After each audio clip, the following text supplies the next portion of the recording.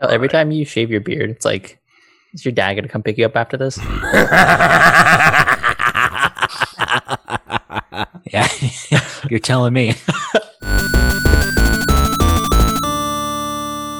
You're listening to episode 244 of the Comics Pals. We're a group of comic book journalists and friends who record a podcast together because we don't talk enough about comics in our daily lives. From a gala to a funeral. Oh no, what happened, bud? My beard's gone. Oh no. Damn. What happened? I woke up and there was a hole in it. A hole in your beard? It was a whole hole. What happened? Did you just find it that way? I just got out of the shower and it was there. I didn't know what to do. Just take a bite of your face? Like, what happened? I don't know. What I'm hearing is Kale's beard was in an accident. He had to take it out back and shoot it. And oh no. That's hard, you know? Like no owner of a beard wants to have to do that. Terrible. Man, I don't think I've gone without facial hair for, I don't know, 7 years.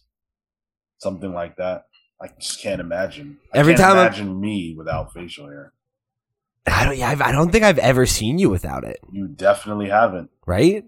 Yeah. Because, like, I've shaved mine a couple times for, like, Halloween costumes, and, like, every time I regret it. Every single time. I do it regularly. I finally got the shape and everything I wanted. I mean, like, I know, right? Marco's like, oh, yeah, no, me and my facial hair. One day when Marco is able to grow a beard, he'll know what it's like to lose one. Well, when I grow up one day.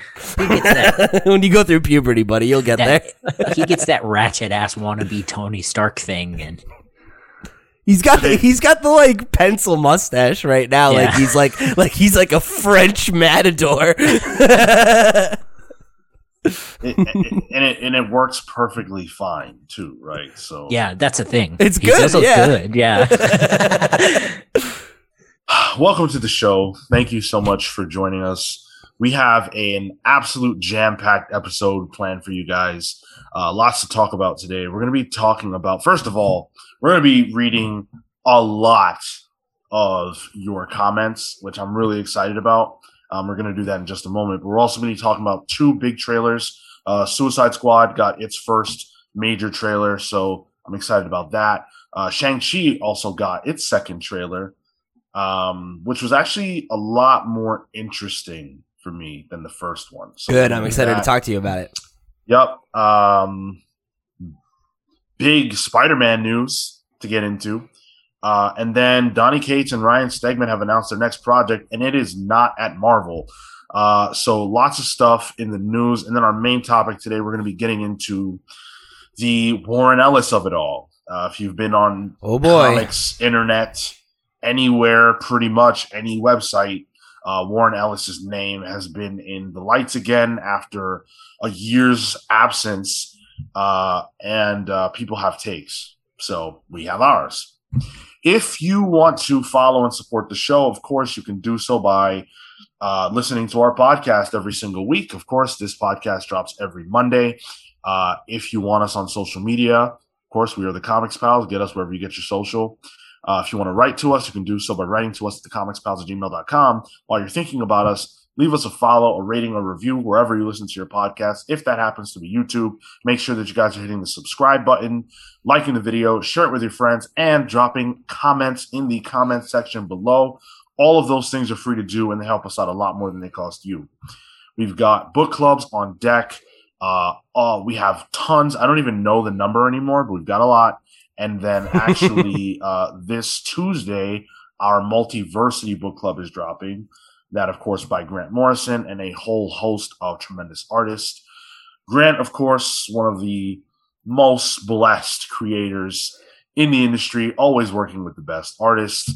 And we had a great time speaking about that book. So check that out. And, of course, you can take the Comics Pals Challenge, where if you look at our book club list and you do not find a book that you like, write into the show. Let us know that you didn't find a book that you liked on the list. Tell us what book you would like us to do, and we will do a book club based on that. That's a guarantee. And of course, make sure that you guys are checking out our Loki review every Wednesday, our comic book reviews every Wednesday for Image and Sunday for the other stuff.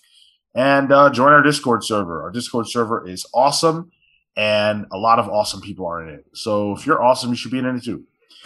Speaking of comments, we got a boatload.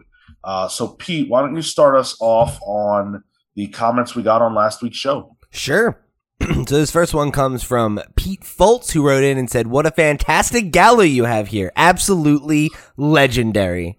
I appreciate that. Thank you. I tried really hard on my costume. Me too. Son of a bitch. You son of a bitch.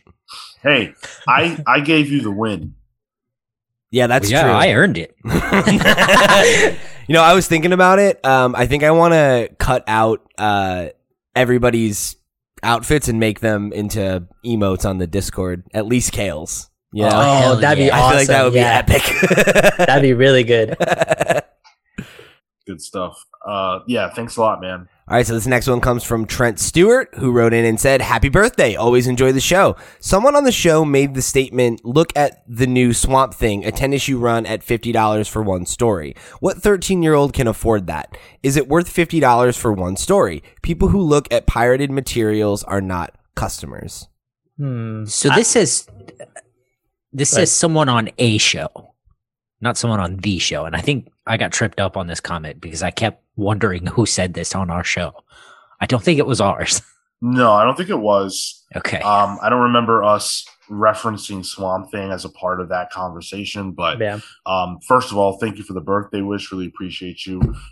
Second of all, yeah, I mean, you're absolutely correct on that. Or they're absolutely correct on that. That's a lot of money when you really think about it. To get the full story of new Swamp Thing season 1, you have to drop $50. And that's a lot. Like, that's a lot for a kid. That's a lot for a lot of people. And you compare that to, you know, I don't know, having Netflix. You don't just get the one story, you get a ton of different stories for more than $50 in a year, but you have access to all these different things. So yeah, it's pretty tough. And if you bought the same Swamp Thing story when it was collected, it would not cost $50, or at least I don't think it will. Probably be about $30 cheaper. Yeah, But it wouldn't count to keeping it alive. exactly. Right. Yeah. So Okay. And that's the unfortunate thing, yeah. right? Is that You don't think that would count towards the season 2? No, Really? like it would factor. Yeah. But I think if the floppies didn't perform, the book would probably just get canceled before. Like, it would be canceled before the decision about, like, before the final issue even dropped. If the numbers were not good, the series just would definitely not get a season 2, Okay. I think the only especially at DC. Yeah, and I think that's generally the case. I think the only way where that would not be the case would be if it was the kind of book, like we've seen that happen a few times, and maybe not at DC, but where like a book doesn't necessarily do great month to month, but then really kills it in the floppies and the collected editions, and then that helps it find, you know, second life kind of in a different format. But I don't know that would necessarily happen at a DC, right? I mean, yeah, unless it was crazy successful. If the book overperformed in that format, then it's definitely a possibility. Yeah. Maybe they just do season 2 as a book, and you know, and let it do what it was going to do in that market, you know, and not bother sending it out to die on the vine. But you're pretty, you know, that I think that's a possibility, but the examples of that happening are few and far between, right? But yeah, I don't know. I guess the idea of if it's worth it, it's up to you as a consumer, right? Like, if you have expendable income and you love comics, then I would say, yes, it is worth it. But, you know, it's also a matter of, to Sean's point, like, not everybody has that money. Not everybody has $50 to spend. And if they do have it, they might want to spend it on something that's going to give them, you know, more bang for their buck, not necessarily just in quality, but in quantity. And that last line you left us with, people who look at pirated materials are not customers. I think that that's a good point. And it's something that I was trying to get out there, not even to, you know, shit on people who are arguing against piracy. It's just that that's the reality of it. It's not even really debatable. I just don't. I feel like people who pirate. We had the conversation. It's fine. Thank you for your comment. Yeah. Thanks for writing in. Appreciate it, Trent.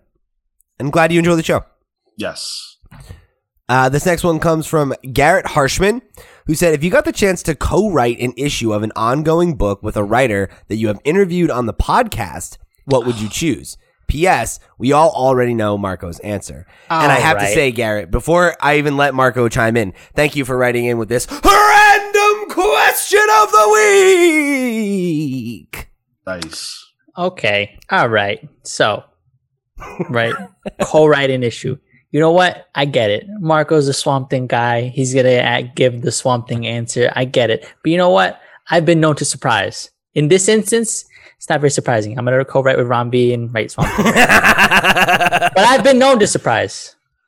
And I want that to be known. Okay. Fair enough. Anybody hot out the gate with an answer like Marco?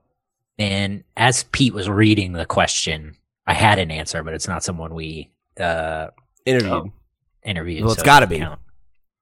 Well, there goes my second answer too. Fuck. So here's my thing. I thought of a couple, but now I'm looking because I'm thinking of people that we interviewed at conventions, but not on the show, and that doesn't count. So I've got to find an ongoing Who from have we somebody. spoken to? Al Ewing. That's got to be good. He wasn't on the show. Yay. No. Yep. That was a side Not interview. yet. We've had two different interviews, side interviews, but not on the show. Yeah, so you got one, Sean? Would be cool to co-write with. That'd be cool. what would the character be? Well, we know it ain't gonna be a Marvel or DC. maybe he would bless me and let me do something on his B Crimes book. Sure. I don't think that's gonna happen. No, I don't either. Yeah, so I mean, of the writers that we've interviewed, the one whose style and thematic content generally speaks to me the most is Brian Edward Hill. No. And I think we could do some really cool stuff. I mean, he could carry me through some really cool stuff. He would be cool to learn from too. Oh yeah. I was going to give my answer. You shit! Don't interrupt me. Oh, all right. Thanks. I think we could do some really cool stuff on Black Panther, which is kind of a lame answer, but because we're both black. But I think we could do something cool on Black Panther, and also really, really would love to work on Batman with Brian Edward Hill. So we don't have to pick an ongoing that's ongoing right now. We're picking an ongoing to work on with them. Well, they're both ongoing books. Oh, okay. He's already working on those two books. No. They have to be working on it. This is an impossible to answer question. That's what I thought. That's why I was having trouble narrowing it down. It's just of an ongoing book with a writer we've interviewed. Okay, that's a little bit easier. I wish Spirit was ongoing because I would have said Edward Hill with on a Spirit book, just knowing his stuff on Postal, like crime, noirish and stuff. Yeah, that'd be good. But I don't know. Yeah, I mean, go ahead, Pete. I have such a hard time like thinking about characters that I feel like I could really write well. You know? Like I had inklings of doing that when I was younger, but I kind of very quickly was like, you know what? I'm going to leave that to the professionals. That's why I'm an editor. Pete, Rom V, Spider-Man. Easy. I mean, I would love that. I would, yeah. That's actually, you know what? And Rom said that if we're ever in England, buy him a drink and he'll, release all his greatest stories. I feel like we go to a bar, we start batting some ideas around. He does the heavy lifting. Like you said, just carry me to, a co-written by credit. I'm happy with that. That's how I'm getting that credit, man. I'm gonna do it with pints. I have a deep cut. Okay. Ryan O'Sullivan. Oh. On Justice League Dark.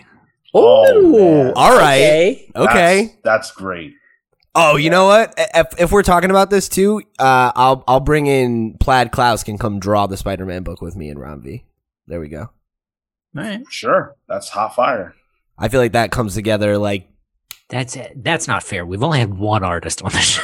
That's not true. Okay, 2 artists. What about Ro and Ted?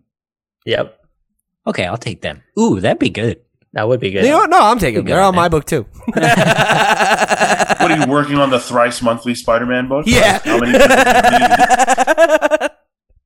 Me and Ron All were right. trading issues. I'm gonna take Brian Edward Hill, Rom V, Ryan O'Sullivan, and myself for a thrice monthly Batman book. Yo, all Like, right. this is insane. That sounds great.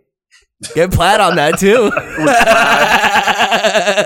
With Plaid and Mike Perkins. Mike Perkins. Oh, yes. that'd be really good. That would be really good. Yeah. Oh, Yo, I feel like a Plaid on a Batman book would actually be really cool. I feel like him on anything would be really On cool. anything, Plaid's great. Let's keep it pushing. Thank you, Garrett Harshman, for writing in, and let's get to this next comment. All right, I gotta pull it back up. I was like doing some heavy research here. Okay, so this one comes from the comments over on our review of Loki episode 3. This one comes from definitely not Sean Soapbox, who said we should treat Sean like every day is his birthday. # Phil ain't got no eyes? ? So, first of all, definitely not Sean Soapbox. You are wonderful, I must say. And I really appreciate your words, and I agree with them. I think at least every Saturday, I should be treated that way. And you know, as Kel opens a beer? It's a White Claw. It's a White Claw. Claws up, baby. Ain't no laws when you're drinking claws. Grip it and rip it, baby. Wow. So I want to tell you something about this show that has changed, and I think it's due to you. I think I'm getting better treatment around these parts. So every single week, you guys write into the show, and you leave your awesome comments. And every single week, I compile them in the order that I'm comfortable with for the narrative and all that stuff. But the difference this week is that normally I would get just a screenshot of the comments, right? And this week I got, and Marco will put them up, or Pete will put them up. They'll screenshot the comments, leave them in a thread, and I have to retype what was typed to get them in here.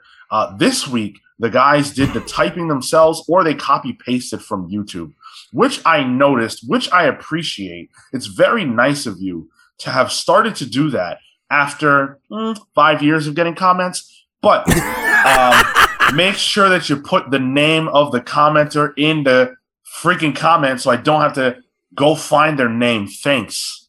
It's in the screenshot.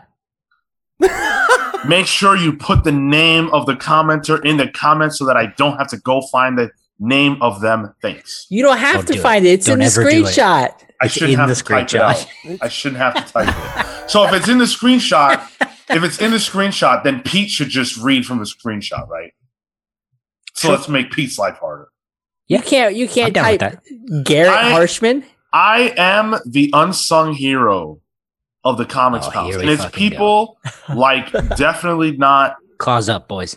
Sean Soapbox that understand that. And you know what? I think that you guys should be embarrassed that you don't know who definitely not Sean Soapbox is. Oh, here we go. I'm getting put on blast. This is why I'm not interested anymore. He thinks he's got some great big secret that's going to change the face of the pals forever. Frankly, I hope it does. Okay. I hope it does. Okay. Pete, did you say you're getting put on blast? I feel like we're all getting put on blast, but I feel like I feel like Kale and Marco deserve it. I'm just trying to sit here and read the comments. I'm just trying to do my job. I said it would be unfortunate if you had to read the comments. That's from true. the screenshot. I didn't say anything bad about you. However, I am not the people who write into this podcast, and so a little bit down the road, you are going to be I'm getting some Yes. lashes on this one. That's fine. I deserve it. Thanks, Garrett, and definitely not Sean Soapbox for writing in. Appreciate you. All right, this next one is also on Loki, and this comes from Harris, who wrote in and said, I did try to get Sean to watch. This is true. Sean, I legit could curate. This is talking about Doctor Who. I legit could curate episodes for you to watch to keep any lulls. I do agree with Kale. Doctor Who has supremely superior acting, except for the Whittaker run, except for 3 episodes there. Whittaker, sorry. This is the part of the show where I pronounce someone's name wrong. However, Loki looks a lot better overall. Some Doctor Who arcs completely blow this show's out of the... I'm sorry, I'm reading this horribly. Completely blows this show out of the water. Thanks, Harris. So, good. Yes. Go ahead. No, go ahead. It was Harris who did get me to watch Doctor Who. It was like we literally just watched like the first 3 episodes or something, and they sucked. Like I don't know how else to put it. They were just bad. It was like these mannequins were moving around. Oh I mean, that was just brutal. Well, yeah, I mean that's old Doctor Who. Like that's even as recent as that is. Like that's the first episode of the revival, which was like 2005, 7 something.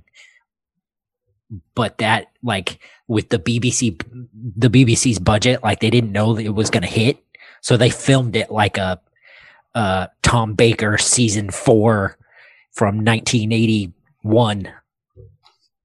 I definitely got the impression that wasn't the best the series had to offer, especially because we watched like I don't know, there was some special that they did. It was like a mini movie, and that was better. But my opinion about Doctor Who has always been colored by those shit episodes that I've watched. So not the best choices, Harris. But I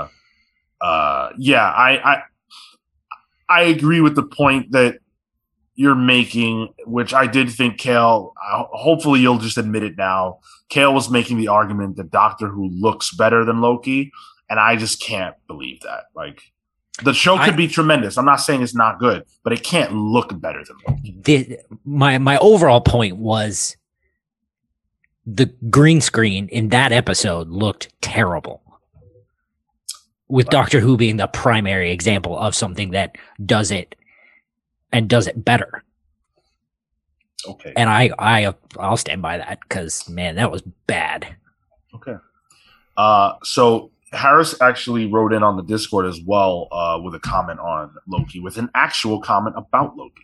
And he said, 1000% agree with, at Sean Soapbox, with his leading into a Secret Wars type of deal or just a lead in for Doctor Strange Multiverse of Madness. I feel fairly sure that at the end of this is the full introduction to the multiverse. A big question here. Who do you think Owen Wilson's Mobius was before the TVA? Makes me incredibly interested that all the people in the TVA are variants, and if most of them are awakened to who they were, how many take on some really unexpected roles? So first of all, I apologize because I forgot that was a spoiler-filled comment, so I'm sorry if I just spoiled any element of Loki for you. But yeah, I don't know who he was. I don't have any type of theory as far as who he was. And I'm not sure that I'm not to say that it's not the case. I'm not sure that that's the point of them being variants. I think it might just be more about the fact that they're being lied to, essentially. Yeah, I think that you're probably right. But I do wonder because, I remember, I think it was on the episode 2 review that I hosted. We talked about how he is particularly interested in the 90s. Like he is into jet skis. He drinks this 90s soda. He mentions like specifically that the jet ski was like this perfect pinnacle moment in the 90s, whatever. Like I'm wondering if that isn't some sort of clue to who he was in his former life. But I don't know that necessarily means that it's a character that we know. That's all I'm saying. I don't think it's a character that's going to be relevant to. He's not going to be like, oh, in my former life, I was Moon Knight. I was Captain America. Right. Yeah. That would be cool if one of the variants was a character like that, though. Maybe not Mobius, but just as like kind of an Easter egg, whatever. Like that would be a neat thing. I don't think that's impossible. But I don't have any speculation. The front desk secretary guy, for sure. Definitely. He hangs out with Ant-Man. Yeah. Let's get into the comments about Spawn's universe number 1. This was rough. I gotta tell you. Y'all did a bad job. Yeah. I don't know. Yeah. All right. So I'll read them. And I'll start by saying this. I won't defend myself, but I did my best. So, and if you want, Pete, I can read these comments. Do you want that? If you want to, sure, I don't mind. Just make sure when you do it, you know that you're appropriately aggressive about it. You take the hit. Oh. Well, all right. Well, okay. I'll read. You want me I'll do some stage acting. Okay. Zoloft Warrior. He said, I'm here to inform people this comic was ass awful. Like, awful. I thought that was pretty funny. That is funny. I don't agree. No. JW said, but thank you for writing in. JW said, you guys talked about how it was like a 90s comic. Remember back then when you read a comic and you didn't know the character? You had to wait for the comic to clarify it later. It has to build the story. This book was written in such a way that if you already know Spawn, you get the little callbacks. If you haven't read Spawn at all, ever, then you'll get to experience it as a new story. Just don't do the legwork and let the comic explain itself. You know, back in the 90s before they invented story. Okay, so that's not what he means. I know. Okay. It's just funny. I've been sitting on that all week. I had to get it on the show. and yeah, like this is your second time saying that. I agree with him. I liked the issue. I thought it was really cool and fun, and I really, really wish I had been on the review to defend it, because I think it probably is more my style than certainly Marco, Pete, or Phil. And we talked about it off the air, and I was into it. I thought it was enjoyable. But I definitely can see why someone wouldn't be. I don't know about ass awful Zoloft Warrior. Like that's a really intense. Like I think that's fucking harsh. Yeah, that's pretty harsh, man. So then Todd Ashworth said, been reading Spawn from the start. His origin is no longer relevant to his story anymore. This is in reference to Pete suggesting that his origin didn't come up. And why didn't it come up if the issue was supposed to be new reader friendly? Just like some kind of primer, you know, to give us like a catch up to like, here's who Spawn is, here's what he's about. Right. And then Pete went on to explain what Spawn was. I sure tried. He sure tried. I sure tried. That prompted the following comments. Gilbert Ramirez said, Spawn was not a cop. He was a government hitman. He was burned alive by his boss. Would be nice if you could review some books. This video hurts. Peace sign. I like the peace sign. I know. I appreciate that. Yeah, I wish you would fucking read a book. Yeah. Review some books. Yeah. God. I mean, I review lots of books, just not Spawn. So. That sounds like a suggestion. Read a Wikipedia article. Yeah. The funny thing is that Pete was reading a Wikipedia article. He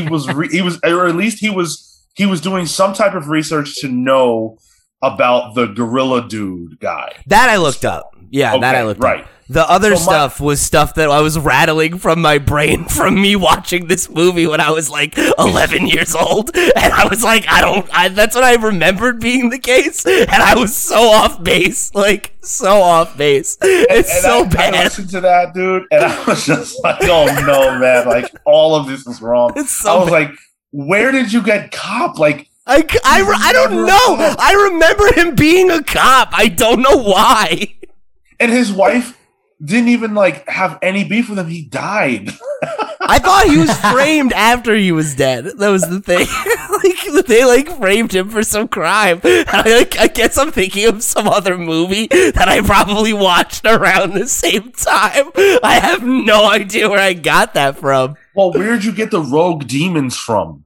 Oh, I don't know. Because the video game, I guess. Louis Portilla says none of that was in there because none of that was true. He wasn't a cop, and his wife didn't think he was a scumbag. The part about rogue demons, yeah, that wasn't a thing either. I don't know. So he came for Pete pretty hard. Oh, that's fine. I deserve it. It's okay. We take the negatives. It's fine. We appreciate it. It's not the first time that any one of us has gotten something wrong. I gotta go comment back and say thank you. Or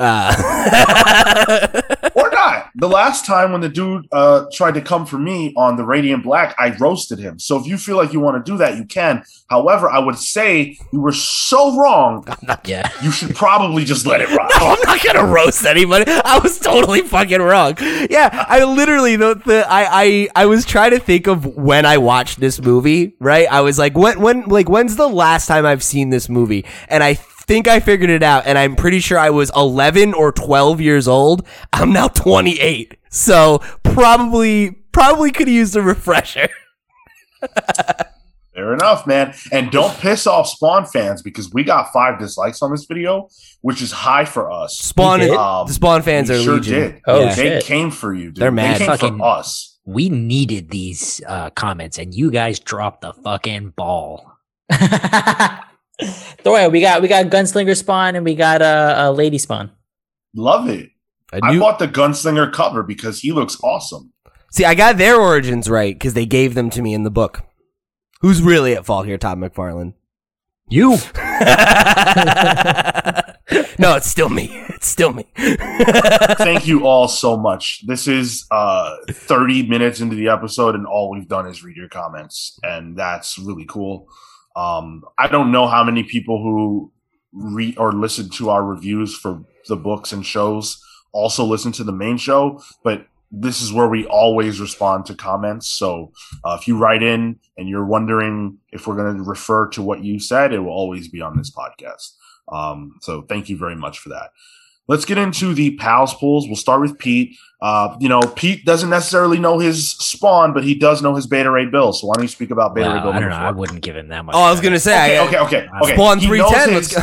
He knows his Daniel Warren Johnson 2021 Beta Ray Bill. I know that Beta Ray Bill. I don't know. I read all That three of them. performance. I read all 3, man. Come on. Look, I'm not saying you don't know it. I'm just saying I wouldn't say it so confidently.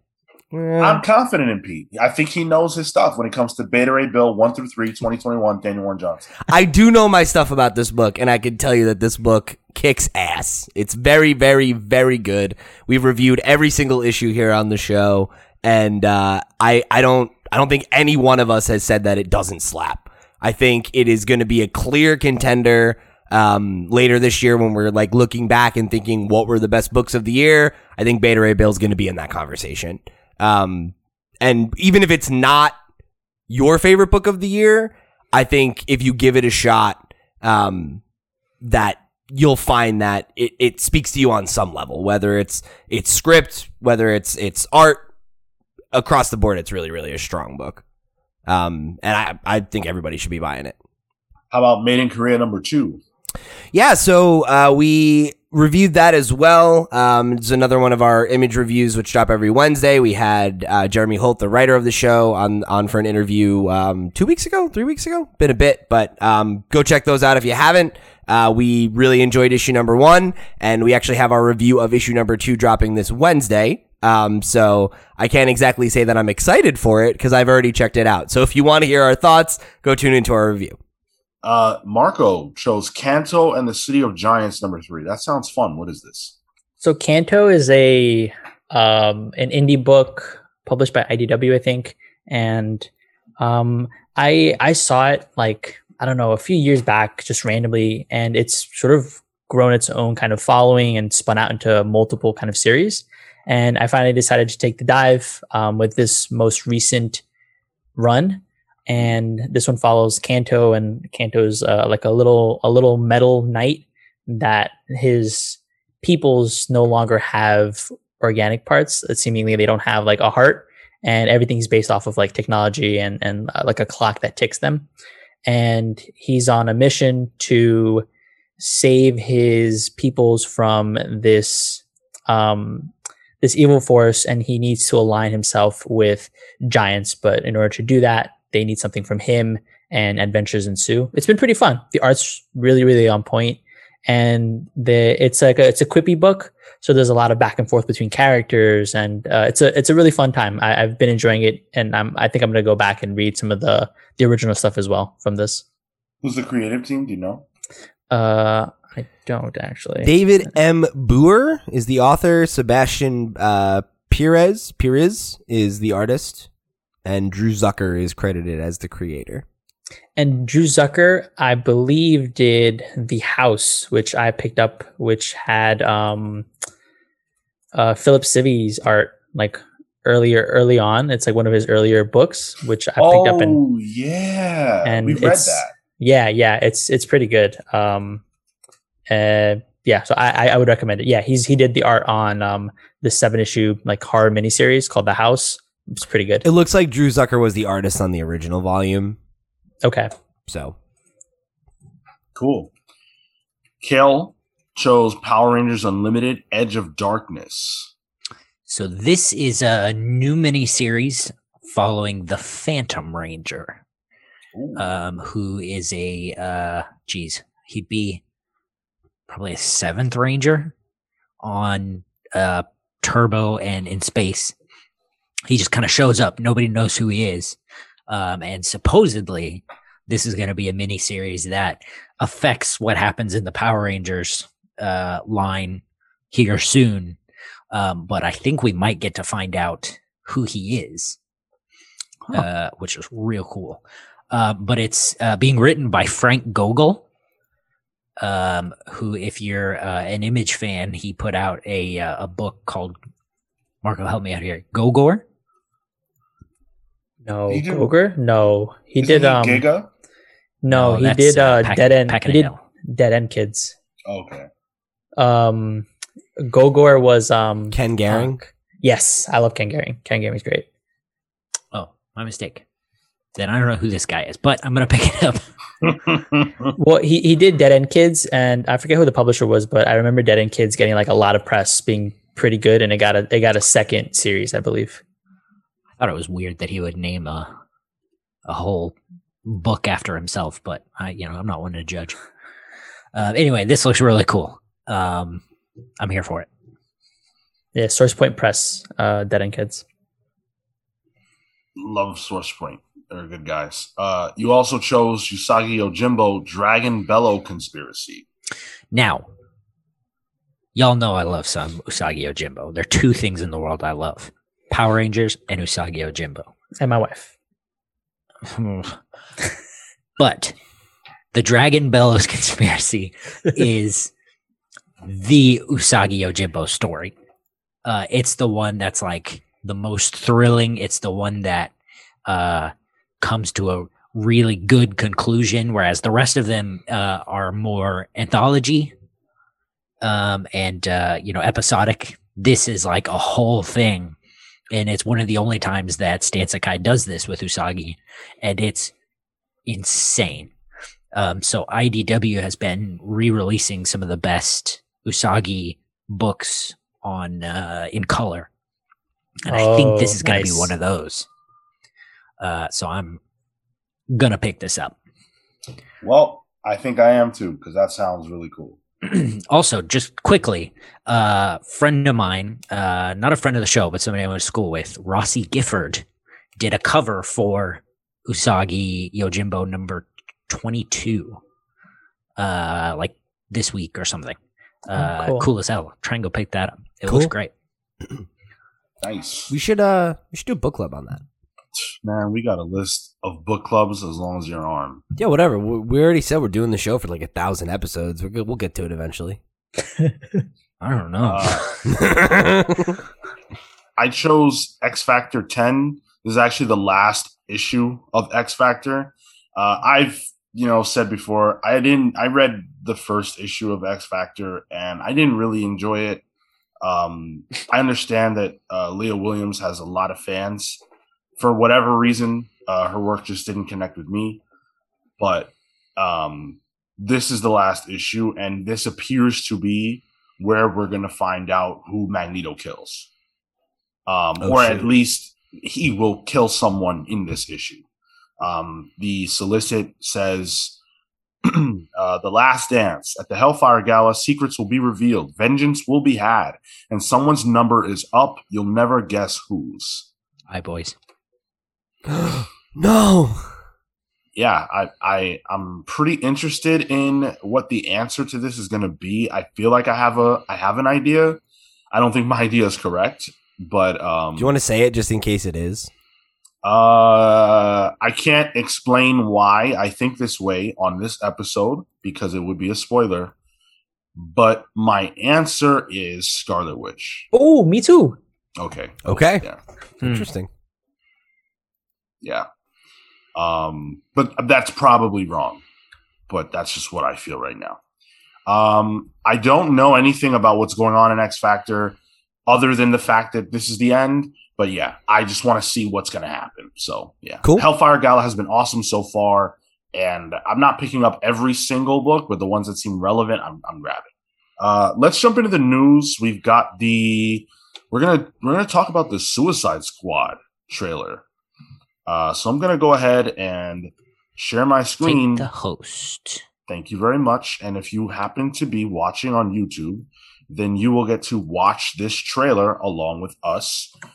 As we share our thoughts about it. This is the first time we're really seeing like relevant anything from the movie.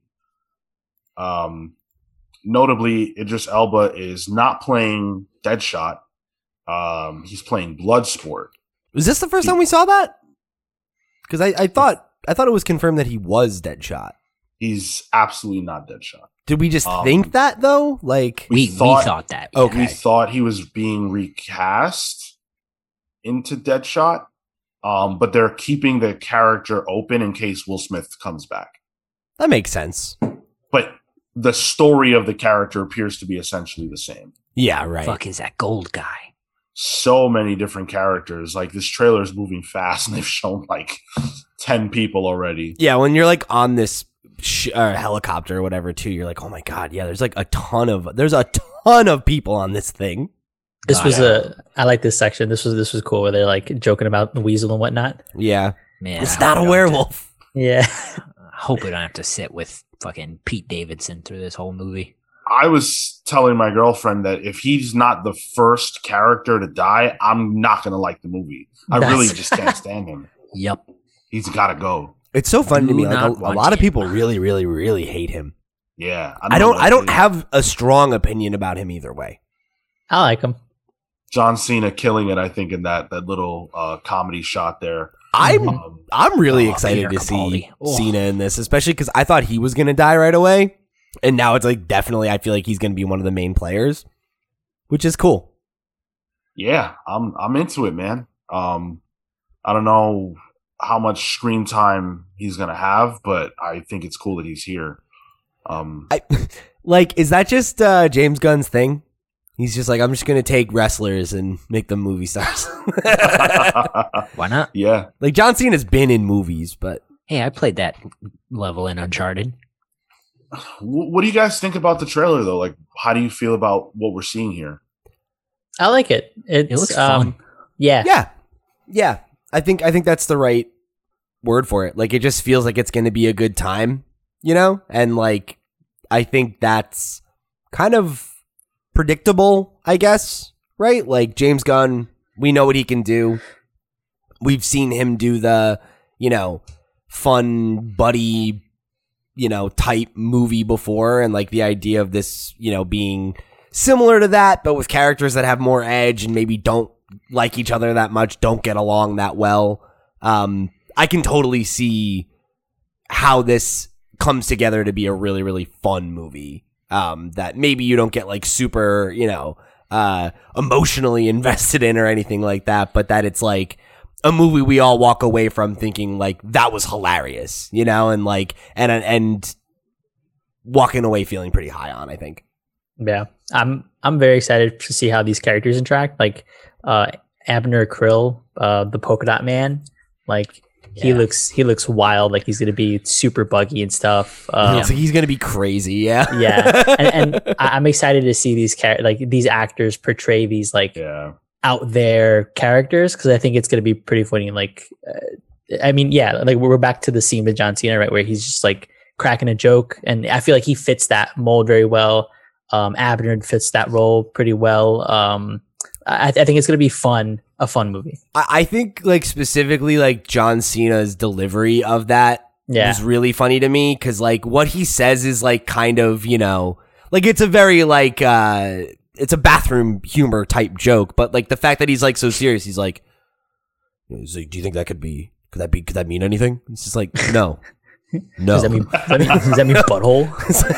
What an idiot. Yeah, and it's like okay, like if that's the vibe this movie is going for, I think that's the right vibe. You know, like you let Idris Elba be, you know, the like intense character, and like obviously he's like, you know, everybody like loves him. He's super like hot. He looks fucking cut and everything. And everybody else is just like it's mostly comedians. And then John Cena being fucking clowns. And obviously, you know, we know what to expect from this version of Harley Quinn, and people really love that character. So it feels like a good recipe for success.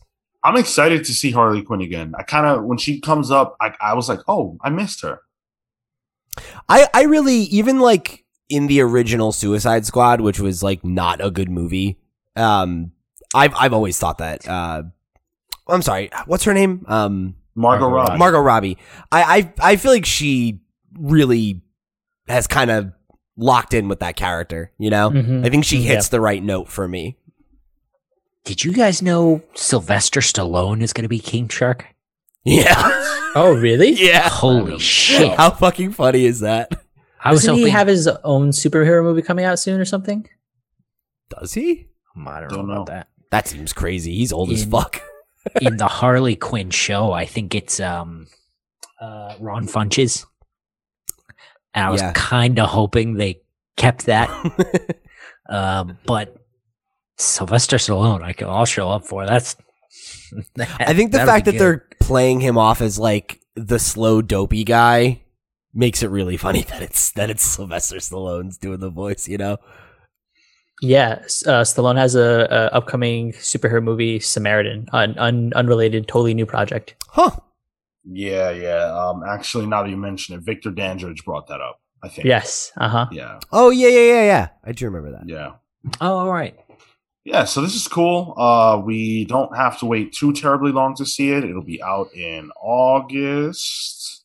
Wait, really? I believe so. Wow. So not too bad. Oh yeah, August 6th is what IMDb says. We're gonna go see a movie. Wow. Yeah. So I'm into it. I like the first one well enough. It has a lot of problems. It's probably not objectively good, but I was okay with it, I guess. But the cast is superior, I think, and I also think that James Gunn wouldn't have done this if he didn't have something to say. And he's obviously very talented, and we like what he does. Not that there's anything wrong with the original director. It's just that was a mess behind the scenes. You can't even like call that his vision, right? Exactly, like it was like chopped and screwed and like, you know, made into a different movie. Like it, you know, I don't know. We need the air cut. We need the air cut, guys. I'm That's down. what it is. Let's get it. I think I'd genuinely be more interested in that. But Sean, can you go to the end where the credits are? I thought I saw Zack Snyder and his name. Yeah, you did. Well, I saw it too. Yeah. And the credit scene, I think. Still executive producing. Probably like a producer. Yeah. But that's so. He's the executive producer there. Yeah, that probably like is because, you know, of a deal they made years ago. Yeah, sure. Exactly. Yeah, Zack and Deborah Snyder. They've been EPs on everything, right? Mm-hmm. Yeah, exactly. Every movie that they put out, I'm pretty sure they've gotten that credit. Wow, what is James Gunn the only credited writer? Did he just write the whole script himself? As far as I know, that is the case. Damn, but, what a dream. They often don't credit the people who wrote the earlier drafts. Yeah. If, you know, they were asked, you know, that all gets weird. So, yeah, but he very well may have. Yeah, you're right. They might credit them like in the credits, but not on the poster. Yeah. It's a million names on this thing. IMDb only has him and the creator of the Suicide Squad. There you go. So I guess so then. It was a very personal story for him. He's said a few times now. So I mean, he's also, a creator of his caliber. I'm sure that maybe that was like a condition he floated. Like, let me write it. And they're like, yeah, whatever, fuck it. Let's get into Shang-Chi. So I've notoriously not really enjoyed what they've shown so far for Shang-Chi. This trailer, I feel like, was better. It shows off some cooler stuff. We get to see the Mandarin. Yeah, I think I like that we get to see more of him because we get to understand that, okay, this is going to be like a father-son sort of story. Right. Less so he's like looking for him kind of situation. It's more like, how do you deal with whatever as a child I dealt with kind of. And I thought that was compelling. I've been into the trailers mostly because of the kung fu action stylings and that. So I think this trailer does more to solidify a lot of that, but also gives an indication of, okay, this is also going to be like potentially a heartfelt story at the core. And I trust Marvel enough to be able to deliver on that with the action. Yeah, I like the action. I think the action was a lot cooler here for whatever reason. It just spoke to me more. I don't like the Mandarin. I just can't get with this. This is such a departure that it's not the same character at all. Like, he's not wearing rings. He's got bangles on. He has a completely different personality. He doesn't look right as far as the Mandarin goes. I'm really bummed that Marvel continues to do this, where they'll take a character who has a clear history and just completely warp it. That was cool. And this is pretty cool too. Look at that, man. Was that dragon? Fin Fang Foom? Was it? Okay. That's what I was thinking. Yeah. It's unconfirmed. That's Abomination though. Fin Fang Foom in this movie. Oh, fuck. I didn't realize that was Abomination when I watched this the first time. Damn. Yeah. That's cool. This is about to be the best movie in the MCU. We're out here bringing back old villains, huh? Yeah, but it seems like he's a cage fighter now, which is super random.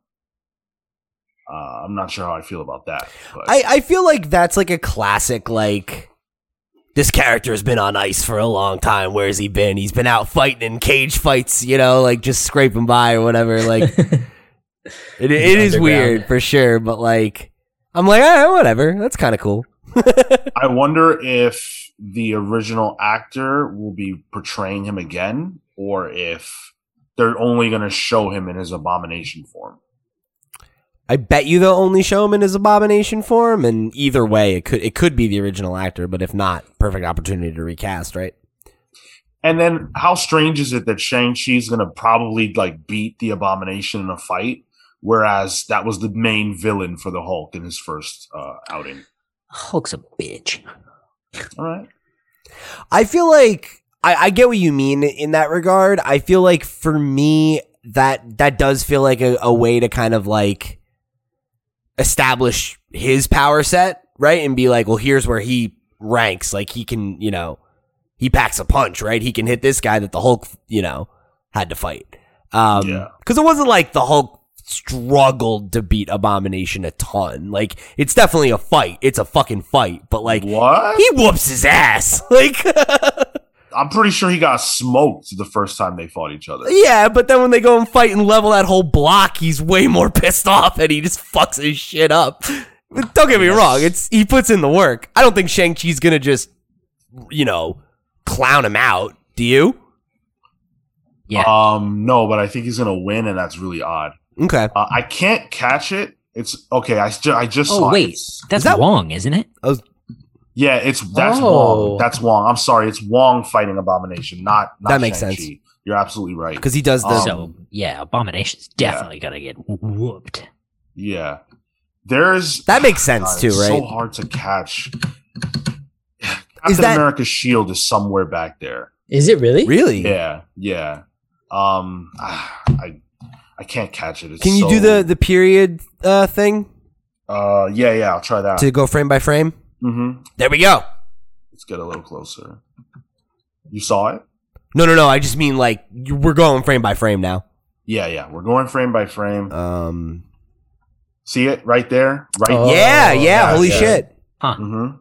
I don't understand where they are that they would have that or how they have it, but that's the shield. Yeah, I've seen a cleaner image of it, and it's like definitely. It's definitely. Is it like definitely Cap shield? Could it be like a ripoff shield that's like for another character? But it's Captain America's shield. Like it's got the star and everything. Duplicate. Yeah, got it. Yeah, because I was wondering, like maybe it's like because like what's his name? The character in Black Widow, like he has like a shield that's Red like Guardian, styled off of Cap's, right? Like it's probably the shitty one John Walker broke. Something like that, maybe. Who knows? Yeah. But yeah, anyway, I think the trailer's cool. I'm still not excited for this movie. I don't know what it is that's not appealing to me, but I'm going to be there opening day anyways. So whatever. I don't have to care about the trailers to ultimately end up liking the movie. I'm with you that I really like this trailer. I thought this was better than the last one, even though I really liked that last one. I feel like I'm getting a better sense for the kind of the totality of what they're going for now, and like what Marco is putting down. I definitely feel like I'm here for it.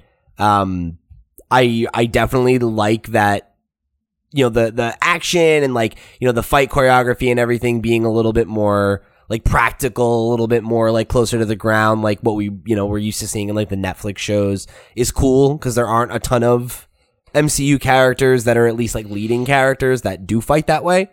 So like I'm into that. And also just in general, like it being something that I'm not super familiar with and that like is going to be a fresh, vibe, like there hasn't been an MCU movie that's like a Kung Fu movie. Right. So I'm excited, I think, for it probably more than any of the other movies on the docket, except for, Spider-Man, for those reasons. So I'm excited to see how I feel about it once we actually get to sit down in a movie theater and watch the dang thing. Is it only in theaters?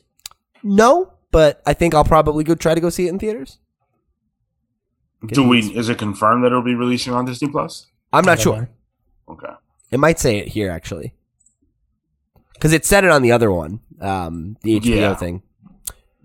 Yeah. Their deal is confirmed throughout the year on HBO. Disney seems to be operating on a case by case basis. So, but yeah, could go either way. Exactly. All right, that's gonna do it for our conversation about the trailers. Let us know your excitement level for these movies. Those are kind of like the big summary movies that we're getting from both camps, Black Widow and Shang-Chi, and then Suicide Squad from DC. So pretty cool. Let's now talk about the X-Men. So if you are reading Way of X, and this is a spoiler for what's going on over there, so if you don't want it, skip ahead. If you're reading Way of X, you know that Onslaught is on the horizon. Hell yeah. Yep. Marco's favorite storyline is the character, the titular character, is being brought into the modern age through the Way of X book. And that's even relevant in the most recent issue. But now we know that there's going to be a one-shot that deals with Onslaught. It's called the Onslaught Revelation. It's going to be by the same creative team that's on Way of X, Cy Spurrier and Bob Quinn. And it looks as if we're really going to get legitimate Onslaught. Like even the cover has Xavier in a rage with Onslaught appearing as like a what's the word for that? An apparition? Is that a good word for that? Sure. A ghost of some kind behind him. Yeah. Apparition's good enough, yeah. Thanks. So this is pretty cool. I don't know what to think about the fact that they're bringing Onslaught back.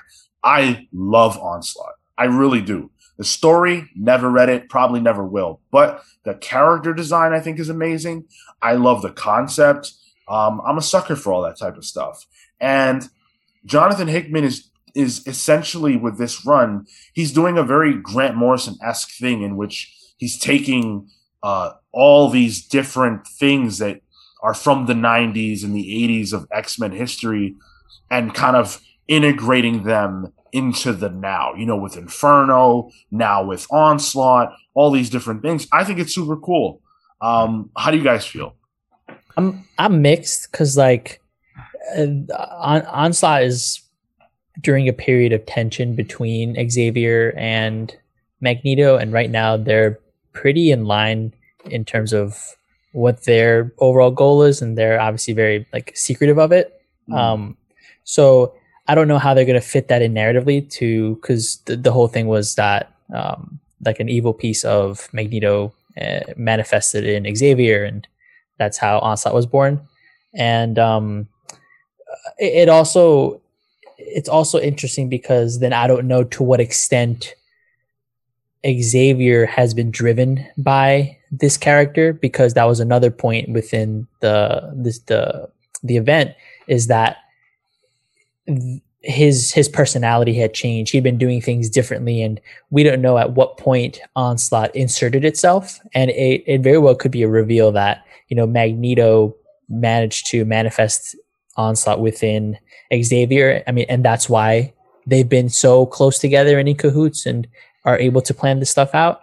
But now his psyche is breaking.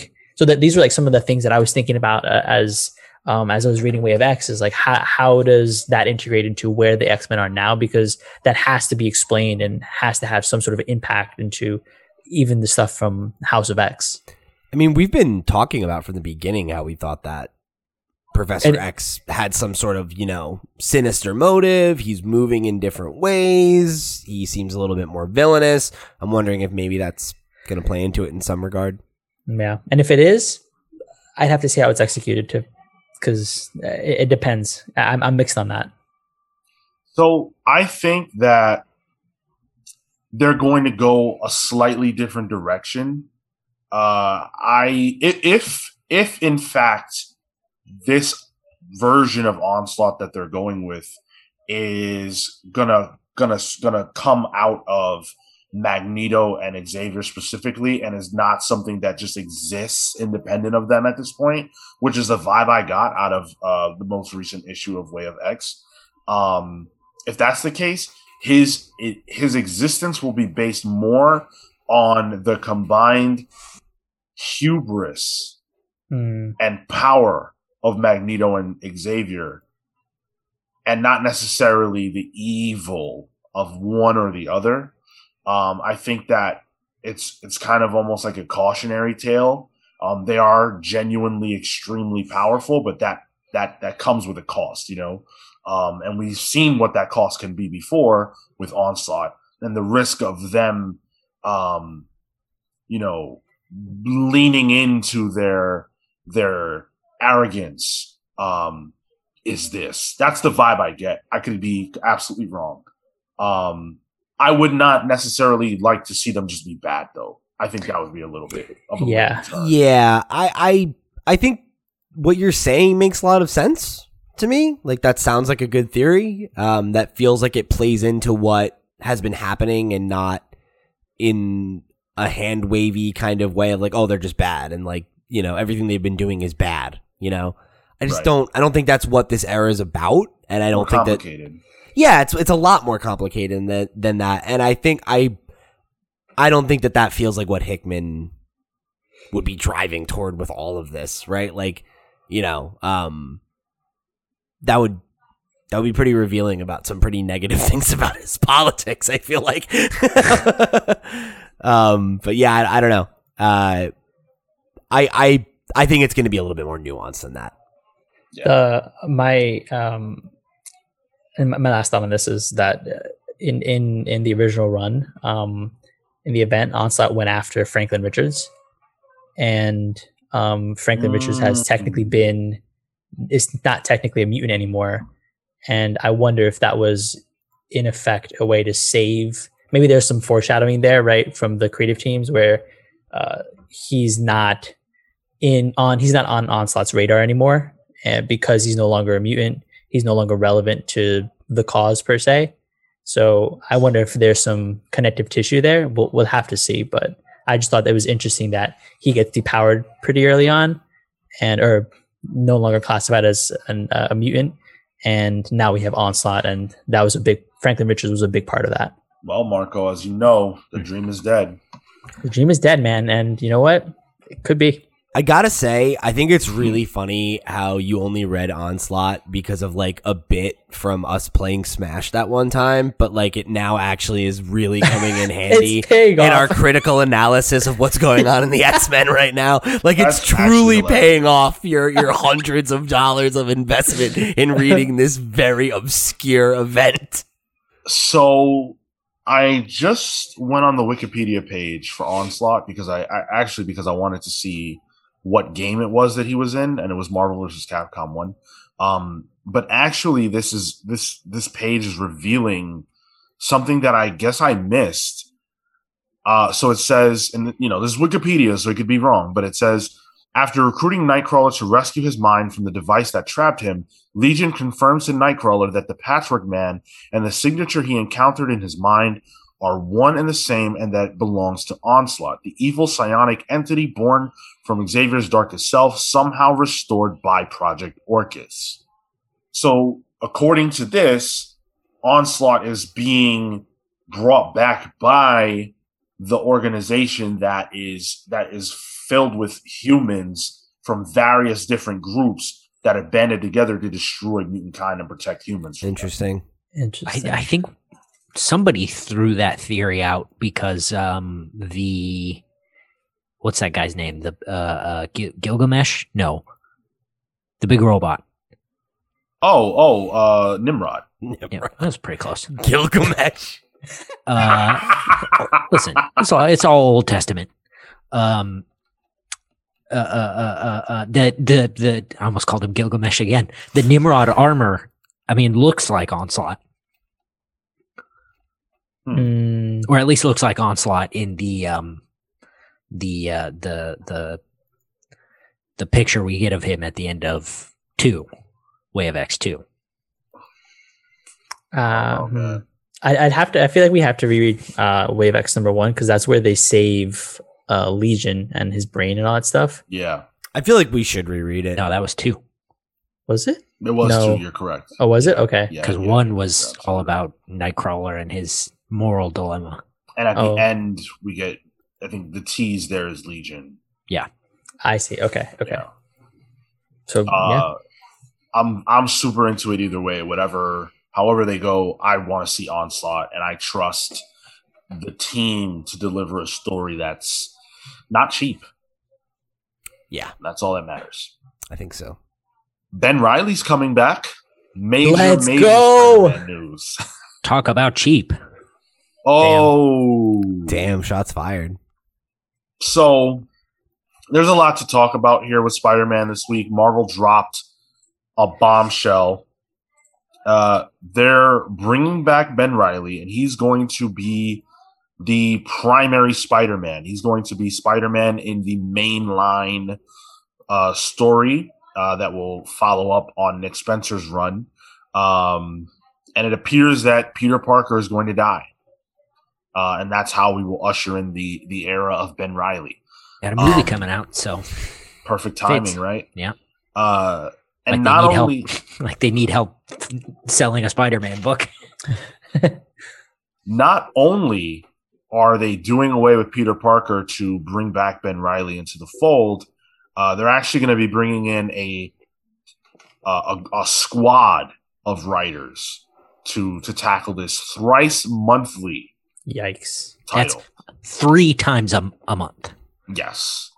So Kelly Thompson, 1. Saladin Ahmed, 2.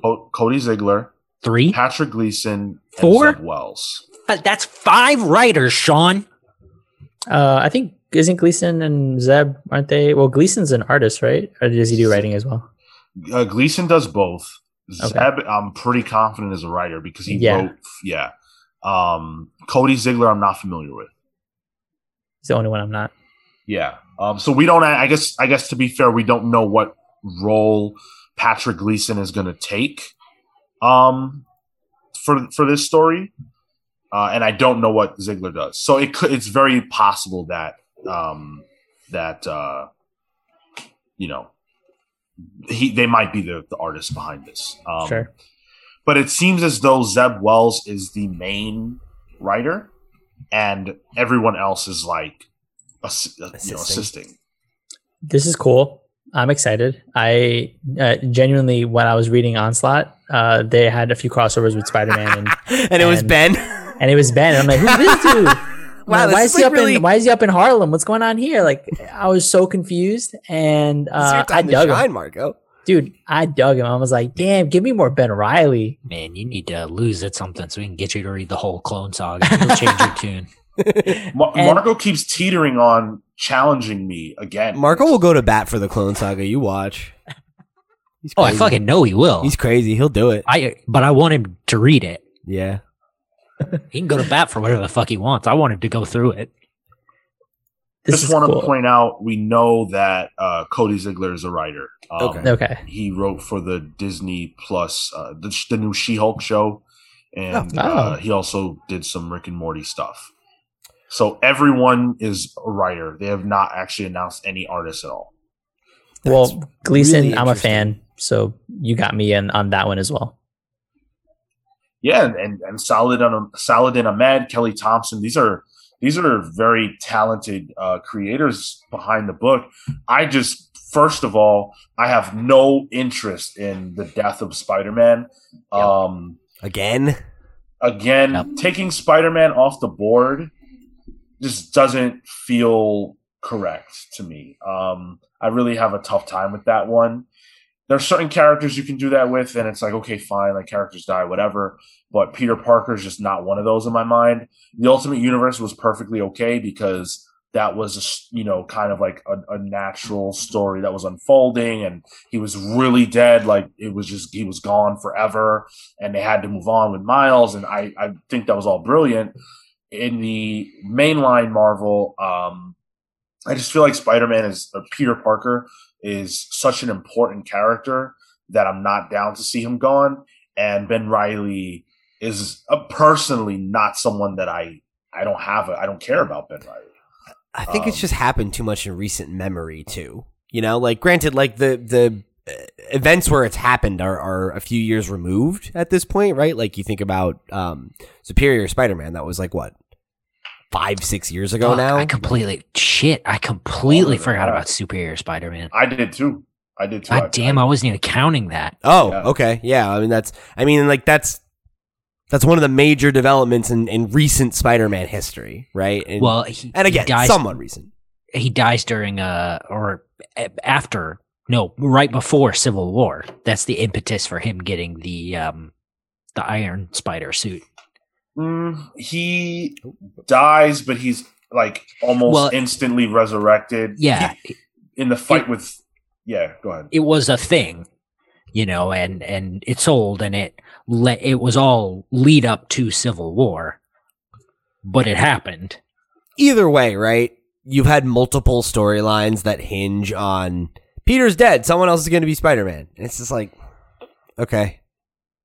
It's so funny hearing you guys because, like, I'm like, oh, Peter's gonna die and Ben's gonna come in. Hype. Because I've never experienced that. Right. So yeah, this is gonna summer child. This is gonna be rad. No, you're gonna when this is over, you're gonna be so jaded. He's not gonna read it. Like it doesn't even matter. Oh, yeah. You're gonna read a thrice monthly Spider-Man book. Yeah, that's a lot. Come on, 5 writers. And to Marco's point right there, what's the price of this? If it's $4, I'm out instantaneously. 3 issues a month at $4 with 5 different writers. It's like, come on, guys. I'm cool on that. Yeah. Like, I think that's the biggest thing that makes me feel kind of like whatever about this is that like it's one of those paragraphs in a news story where every single sentence you add on, I'm like, oh, it's worse. And that's no shade at the creative team. Any one of these people writing it, I'd be like, cool. But like all of them, it's like, really? Well, all of them have the chops to carry a Peter Parker book. And it's like that too, right? Like it's like, I know it's still going to be Amazing Spider-Man and everything, but it does feel kind of like, oh, all right. Well, this is their run on Amazing Spider-Man. They're sharing it with 6 other people, and it's not even Peter. And it's like that kind of sucks. Like I'm annoyed that Miles isn't getting the main title. Like I don't get it. Like Ben Reilly is not a thing. Like if you're gonna kill Peter and pass the title to someone else, why not Miles? And I feel like probably the answer to that is that they want to have a Miles book and an Amazing Spider-Man book and have both of them, be successful and make money. And that like you probably worry that if you put Miles on Amazing, are there people that then want him to stay on Amazing? Where does Peter go? What is that? It's like all these things where it's like, yeah. You just said you can't do that though. But they did it. They're doing it anyway. So if they're going to do it, they might as well put Miles in the main book. This is the 10th anniversary. This is 10 years of Miles Morales. 2021? Yes. Huh. And that's hype. Okay. Oh yeah. So why not? You know how they're celebrating that? They're giving him a new costume. Oh, man, it looks bad. Weak. That's so trash. Like, give him the main book. I don't care about Ben Reilly. Like, I'm sure there are people who do whatever. It's fine. There's nothing wrong with caring about that, but I don't. And I'm sure there's a lot of people who would love to see Miles take the main role. And by the way, people will buy Amazing Spider-Man if I'm Spider-Man, okay? So it doesn't matter. Just put Miles in it. Like, put Miles in it and then do another book called Ben Reilly Spider-Man. Yeah. Or Spider-Man, But Amazing, I feel like you give Miles the bump. That's how I feel. I feel like you give it to him for the whole year. That's his 10th anniversary, right? 12 issues. That way, like forever. Fuck it. They won't do that. Well, whatever it is. But they did it. But here's my thing, okay? They did it for Winter Soldier. Okay, they did it for Falcon. They did it. They even did it for X-23. She already had an identity, and they made her Wolverine, and the main title was called Wolverine with her in it. Yeah. Why not Miles? It's bullshit. Yeah, it's bullshit. Can I read what Please. Nicolo said?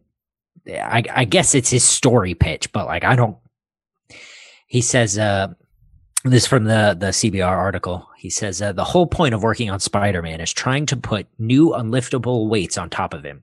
Physical, metaphysical, emotional, psychological, and seeing if he can lift them. But what if that weight truly is too heavy? What if someone with the exact same skills and formative years could do better? Ben Reilly is back, and with Aunt May and Uncle Ben's lessons in the back of his mind as well, he's here to step in where Peter Parker failed. Can he accomplish things the original Spider-Man never could? These questions are what sold me on this story. Boo. I gotta say, they're not selling me on the story. Yeah, boo. It's just It's I bad. don't know. I don't feel that. like I don't feel like there's heat there. It's not. To me, it's not exciting. It's not like, wow, that's a crazy pitch. Like, what is that really what Nick Lowe heard and was like, oh my God, I have to. What if Ben Reilly was better than Peter Parker, even though they're basically the same guy? Well, and that was the original fucking Ben Reilly pitch. Right. Well, no, and the thing that was interesting about the original pitch was that it was like, Peter might be the clone. Yeah, right. It was, but you took all there's no air left in that balloon. But like the question here is, what if Peter Parker can't do it? Can Ben Reilly? Well, yeah, probably. Like you still got the guy in the pajamas doing it. Like, or no, and neither of those are particularly compelling answers. And then Peter comes back, and what was all this for? Exactly. Man, my face looks weird. I can't get over this. One thing I will say, is that the new costume they got for Ben, it's pretty cool. All right. Yeah, it's all right. Ben Reilly hype. Kind of reminds me of the one from the video game. Worth pointing out, they're also killing Doctor Strange this year, allegedly. Right. Mm-hmm. Which is like, got that movie coming out. we got to lean on all these things at the same time. I don't. And it's funny because, go ahead. They're going to be in the movie together too. So that, Yeah. yo, if your theory is correct, fucking Wanda's going too. She's going to be in Multiverse of Madness.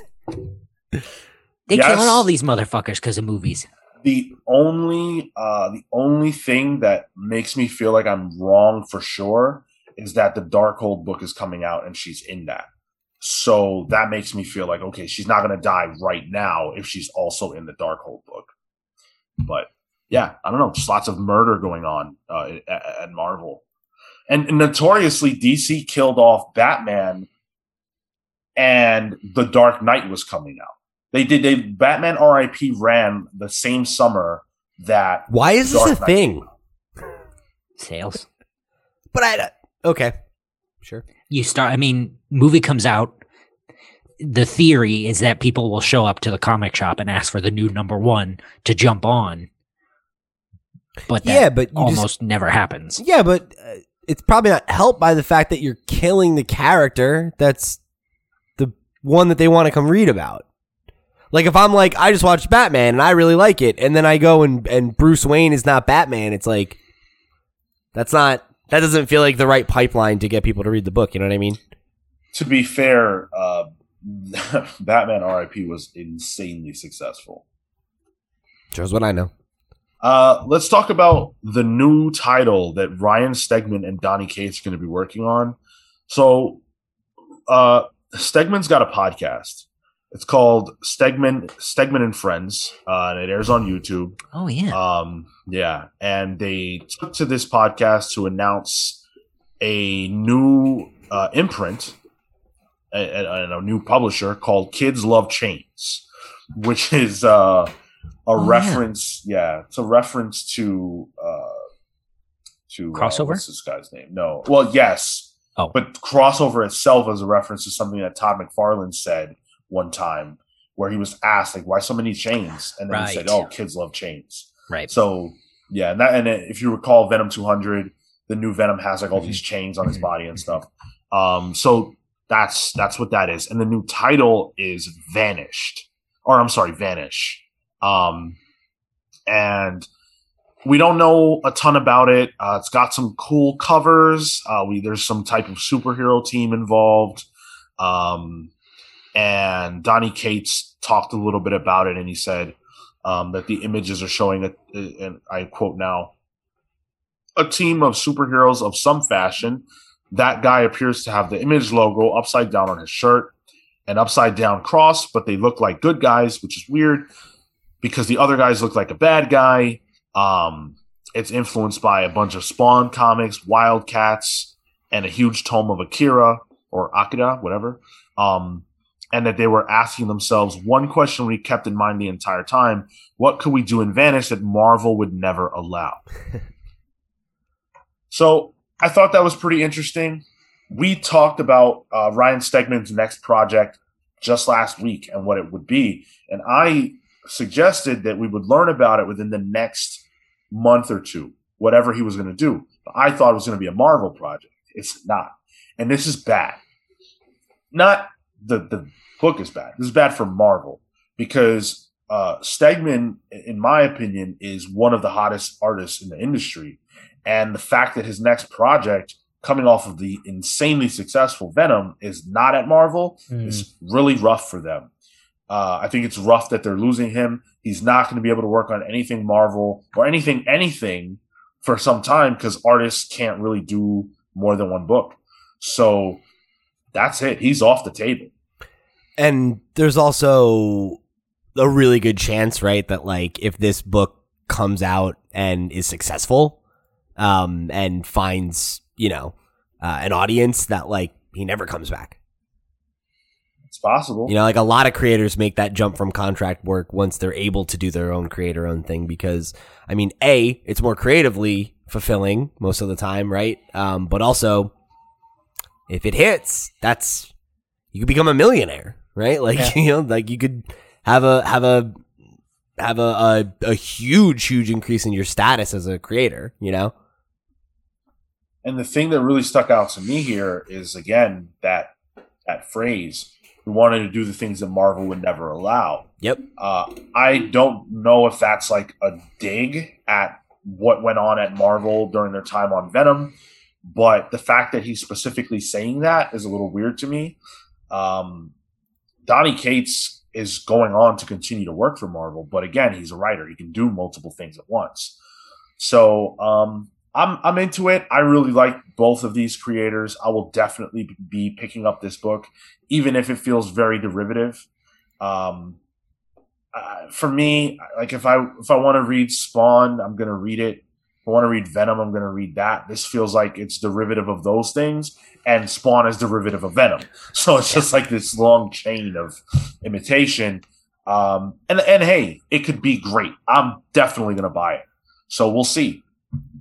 Yeah, I think in general, whether or not like the premise specifically appeals to me, I think it's more that like I just like to see creators of their status and like their caliber making the jump to more and more creator-owned stuff, just because, you know, it speaks to there being room in the industry for more than just the big two, you know, and like it often means better, you know, again, if the book is successful, it often means better, you know, a better paycheck for some of them, and, you know, more opportunities to continue doing, you know, bigger projects and things that are on their own terms, you know, which is really exciting. Obviously, you know, it's great to find that success at the big two, but like, as it seems like they're saying, right, like there's certain limitations that come with that creatively, but also, you know, you don't get to hold on to anything that you create. So, I'm excited for them, you know, and I hope it works out. Yeah, with crossover, I think that kind of turned me on to Cates' stuff. I liked Venom enough, and this is, if it's anything like that series, I'm willing to give it a shot. Cool. Speaking of which, I totally whiffed on your pull, because you did pull crossover number 7. So Number 7, baby, crossover, it's coming back. Nice. I'm excited. Yeah. So speaking of creator-owned titles, we learned that Warren Ellis and Ben Templesmith would be continuing their creator-owned title Fell at Image Comics this week, and that announcement really sparked a huge conversation on Twitter and on, you know, various comic book websites about it. So that's our main topic. That's the biggest thing that happened this week, and we've got to talk about it. So we will right now. This is a very sensitive topic. We've dealt with it before. We dealt with it when Warren Ellis was first accused, and I should be very clear that Warren Ellis last year was accused by a group of women and non-binary people of a variety of things, primarily manipulation, coercion into sexual acts, be they physical or online. So, you know, pictures exchanging, videos exchanging, sexually charged conversations, things like that. He's accused of lying to women about his relationship status and about the relationship that he was having with the woman in any individual scenario, making them feel that they were the only one, things of that nature. He's accused of ghosting and using tactics of that sort to make them feel more compelled to want to reach out and lean in further toward him. A lot of stuff like that. There were no allegations, as far as I'm aware, of any kind of sexual assault, and no allegations of any type of grooming that involved an underage person. So, all that said, that's the type of. Go ahead, Pete. There was just one piece of context I wanted to add. This is from The Guardian. It said that roughly 100 women have come forward, where 33 of them have composed written statements supported by emails and text messages, which have been seen by The Guardian. And then I know you're bringing this up later, but there was the website SoManyOfUs.com. Yeah, I was about to bring that up right now. Okay. Yeah, then head right into it. So these women put together a website called SoManyOfUs.com. This is where they have compiled several stories, like a lot. There are a lot of stories, a lot of testimonials about what was done. On the website, they say that even though there are like 62 people who signed on to this website, they're not choosing to add any more people to it.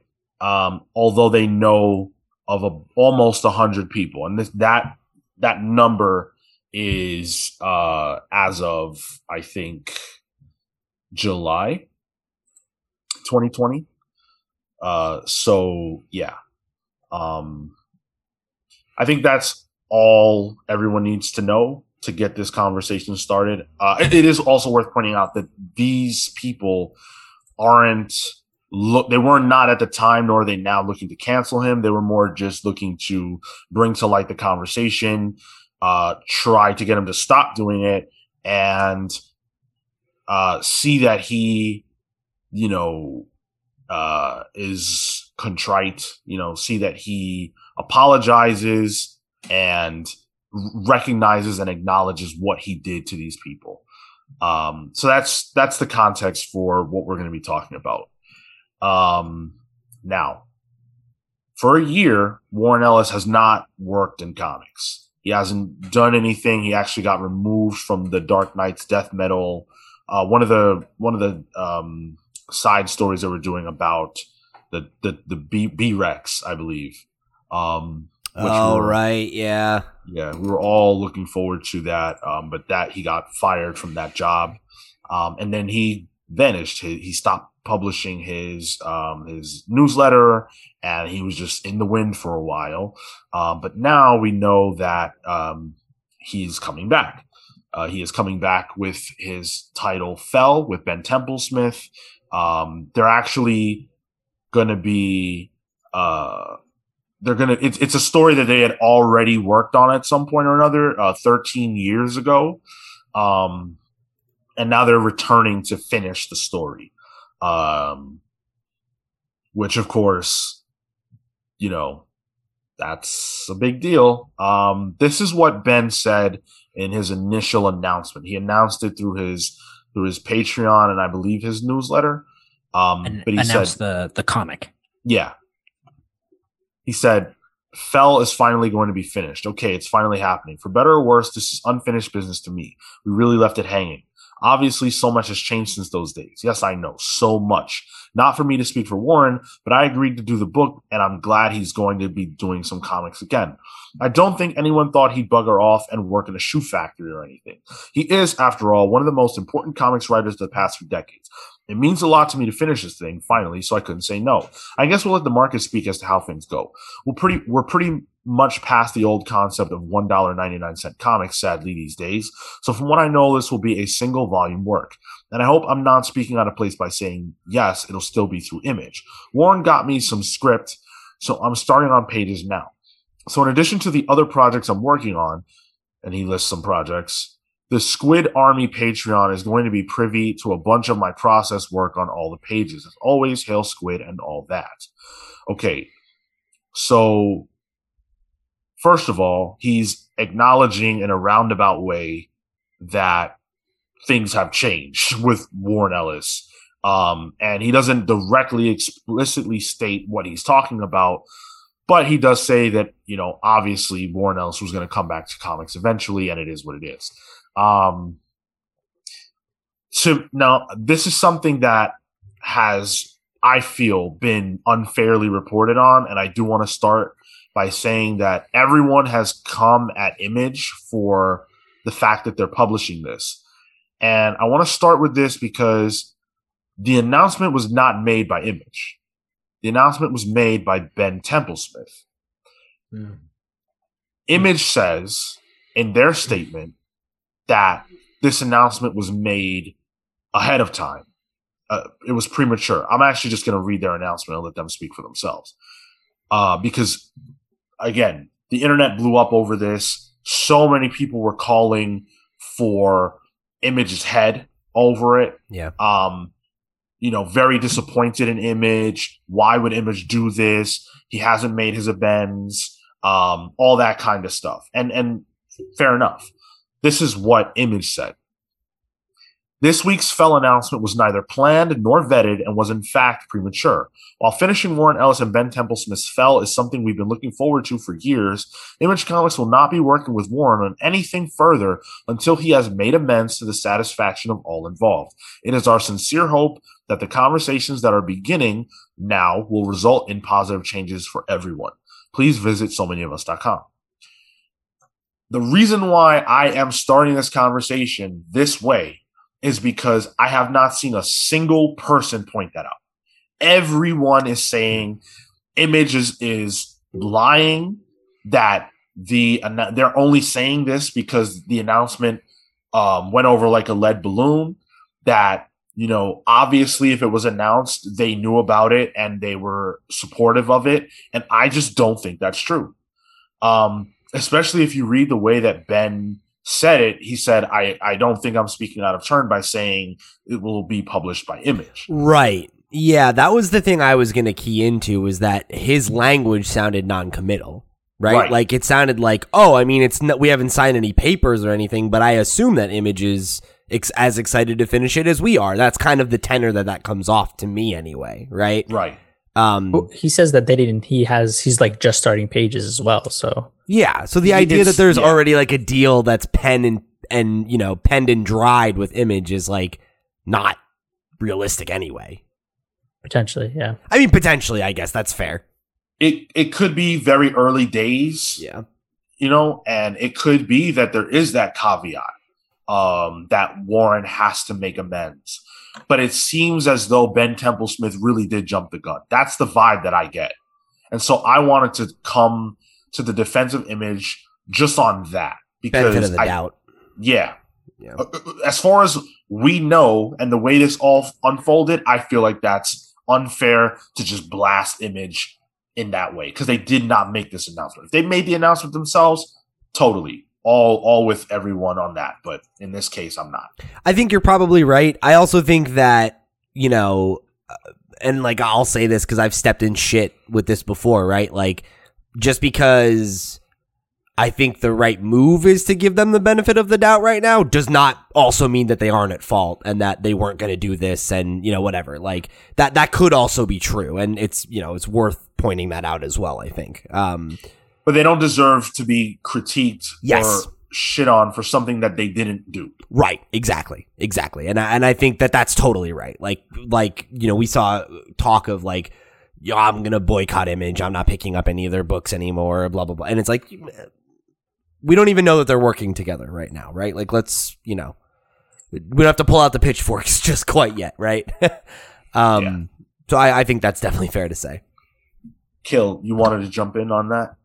Well, yeah, I think the language is a little unclear because to me it read, and I had a short conversation about this on the Discord last night. It read like they were sort of passing the buck off to like an intern or something who just saw a due date and put the thing out.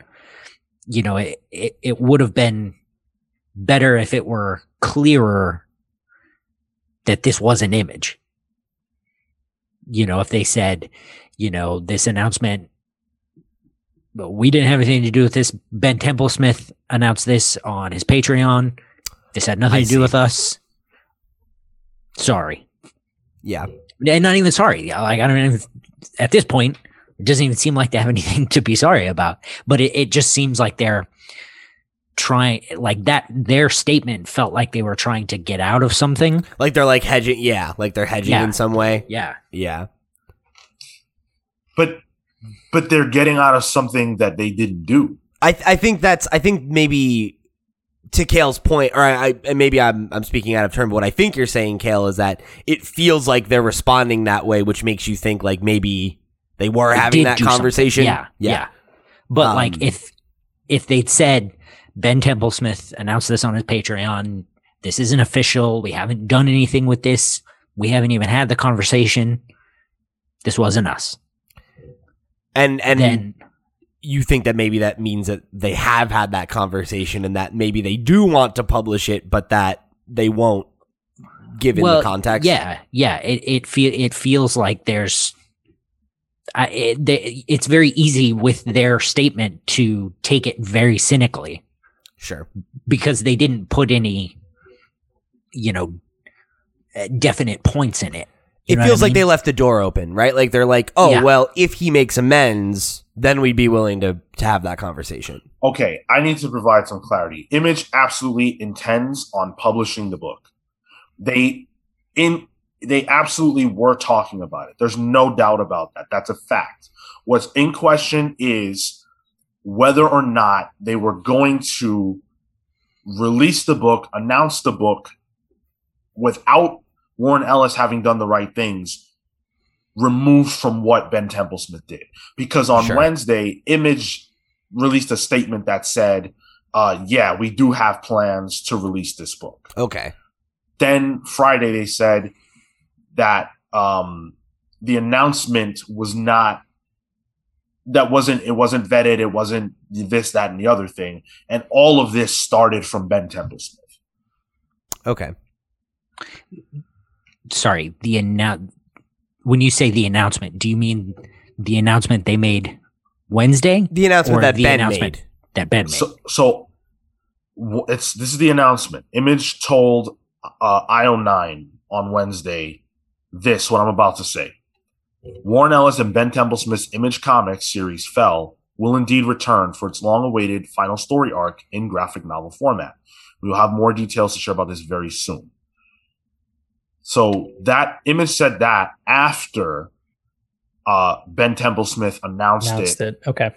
On his pages. And Image is saying that right there was not a planned announcement, that it was premature, and that they're not actually going forward with it to the point of publishing until he has made the amends. I think to Kale's point, then, like, that should have been a little clearer in the statement, that it should have been, okay, per Ben Templesmith's announcement, that was premature. Right. Whether or not they have plans to release it, that's something that they would look forward to. Yeah. But the announcement of it is early.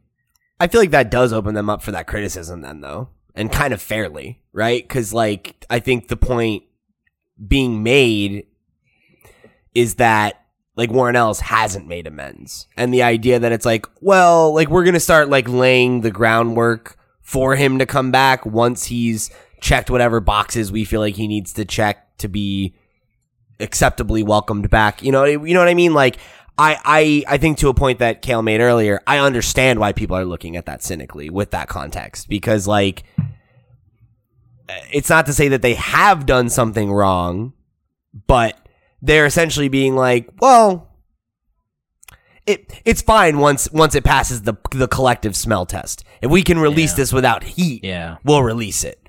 But right now there's heat, so we're waiting for the heat to go away. Is kind of what that. What's that? What's wrong with that? I mean, I feel like it doesn't speak to the problem, right? Like, it's like, oh, okay, there's nothing wrong with doing that as long as I feel like the fact that you're planning for that eventuality feels a thing like that. I understand why people are cynical about, because I think it's different if Warren Ellis has, been accused of this, responds to it, and then is showing a pattern of behavior that is different and expresses remorse for his actions and the way that he's treated people. And then, there's kind of like this is showing shades of being a different person, right? And, we feel like at this point, we want to work with him again, right? Reads to me differently than, well, he posted a public statement in June of last year and then continued to engage in the same kind of behavior that he just said he wasn't going to do anymore and was bad and whatever, as recently as a month later, right? Like, that to me shows that, like, he doesn't feel like he did anything wrong, or he doesn't feel like he has anything to really make amends for. It's that he was called out and now he wants to, you know, kind of go away and quietly wait for everything to blow over and then come back, you know? And I think that, like, I don't think that is something that, that should just be kind of hand waved away, because I think that that's like how we end up in this position again and again and again in this industry, right? Is that, like, you have people who exhibit predatory behavior, whether that's, you know, physical or emotional, in its, like, execution, and it's just kind of allowed to fester, you know? And it's like, they get called out, they say sorry, they go away for a while, they come back, they have find new success, they do the same shit again, you know? And I don't want to see that continue to be perpetuated, you know? Like, I think if like, all that he took away from, you know, the conversation around what he did last year was that he needed to lay low for a year and send a couple of, like, you know, kind of PR friendly apologies to people and make a public statement and then, you know, just get back to work as usual. Yeah, I don't blame people for feeling some kind of way about that, because I think it speaks to the fact that that Image just doesn't care that it Can we get through the rest of the story? Sure. All right. So then, if you guys will recall, there was a pledge, a comics pledge. Mm-hmm. And yeah, right. yeah. And I remember that Scott Snyder specifically was one of the people who took the comics pledge and got blasted for taking it, got blasted for his silence. He was getting blasted every single way around, and then got blasted again now when this news dropped and he didn't immediately say something. He has since commented on it. James Tynion also commented on it. And they were critical of Image for deciding to put this book out without the requisite amends being made on the part of Warren Ellis. And they weren't the only creators to do that. A lot of creators stepped up and were very, very critical of Image for this, and of Warren for thinking that he could just step back into the fold, and of Ben Templesmith for, as Pete said, for hand waving. I will definitely say that Ben Templesmith's initial comments come across as very dismissive of the entire situation. Yeah. So that took place. And then we even got comments from the collective group, So Many of Us, who had some things to say that they essentially just said that they never received any type of interaction with Ellis. So on June 23rd, which was the day that Image made the announcement, they said, when we published SoManyOfUs.com on July 13, 2020, we expressly did not want to cancel author Warren Ellis. Rather, we shared constructive ways to address the all too common issue of powerful men's abusive behavior. We challenged people to rethink past actions and to consider how and why they may have facilitated harmful behaviors and environments. We called for openness, accountability, and growth, extending an offer of working with Ellis on some form of transformative justice. Since his public statement a year ago, to the knowledge of these authors, Ellis has still not taken direct responsibility for his destructive behavior, nor attempted to tackle the circumstances that allow such behavior to go on unchecked, both on and offline. During the past year, we were comforted by an outpouring of encouragement, while also heartbroken to be contacted by more targets of Ellis and of other men using similar patterns of abuse of power. Today, as Ellis returns to comics without making amends to anyone involved in SoManyOfUs.com's or or accepting ramification for his actions, the renewal of ardent public support alongside calls for accountability is reassuring. We reaffirm our call for Warren Ellis to earn the opportunity to become the man so many people believed him to be. After that, he put out a statement. It's long, and I'm not going to read the whole thing. I will read bits and pieces of it here. The gist of it is that he has been in therapy for the past almost year, that he has spoken to people who are in his life or were in his life and had a lot of hard conversations. He says that he's been doing the work, doesn't want to cause anybody any harm. He's been silent in order to just listen and take things in. He apologizes for the fact that he hasn't addressed things sooner. He says, I have had nearly a year to reflect on everything I've learned about how my behavior has hurt others, and I am sorry. Repeating that over and over doesn't make anything better for anybody, but now I've had my time to listen and process and advance my understanding. There are a few further things I need to say. I acknowledge that I have done wrong. Neither my intent at the time nor my perception of it then erases that fact, nor does it at all obscure that the result of that behavior has clearly affected individuals for years and may even have inspired others to perform negative behavior. If you are a reader who supported me, then thank you, but please don't defend me anymore. Change doesn't happen overnight. I'm at the start of a long road, and it's not a road with a defined end, and it doesn't happen in a vacuum. If you want to support me, then support efforts toward transformation of communities, industries, and workplaces. He goes on to talk about how he will not be making any more public appearances for quite some time. He's been in therapy, as I mentioned. He will continue to work on new projects with the creators who are willing to do that with him. And that he's grateful for the creators who are still willing to work with him. He talks about his charitable donations to women's groups. He says, most recently, my last royalty check was split between funding therapy for young women and supporting women in the workplace.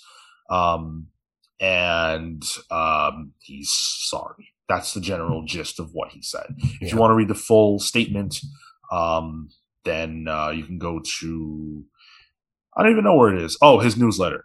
It's in his newsletter.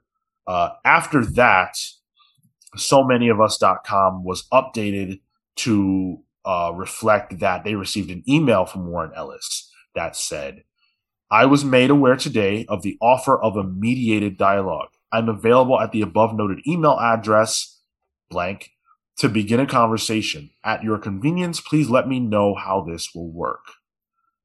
So that's it. That's everything that has happened to this point. That's the story. How do you guys feel about it?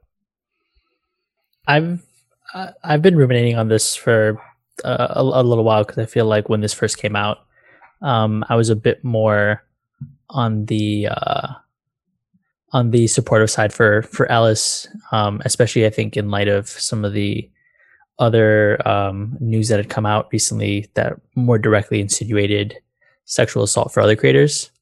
So I think in the weeks following that, I gave them a bit more rope, considering they weren't to that degree. And of course, I think as the story was developing, it ended up being within the realm of allegations.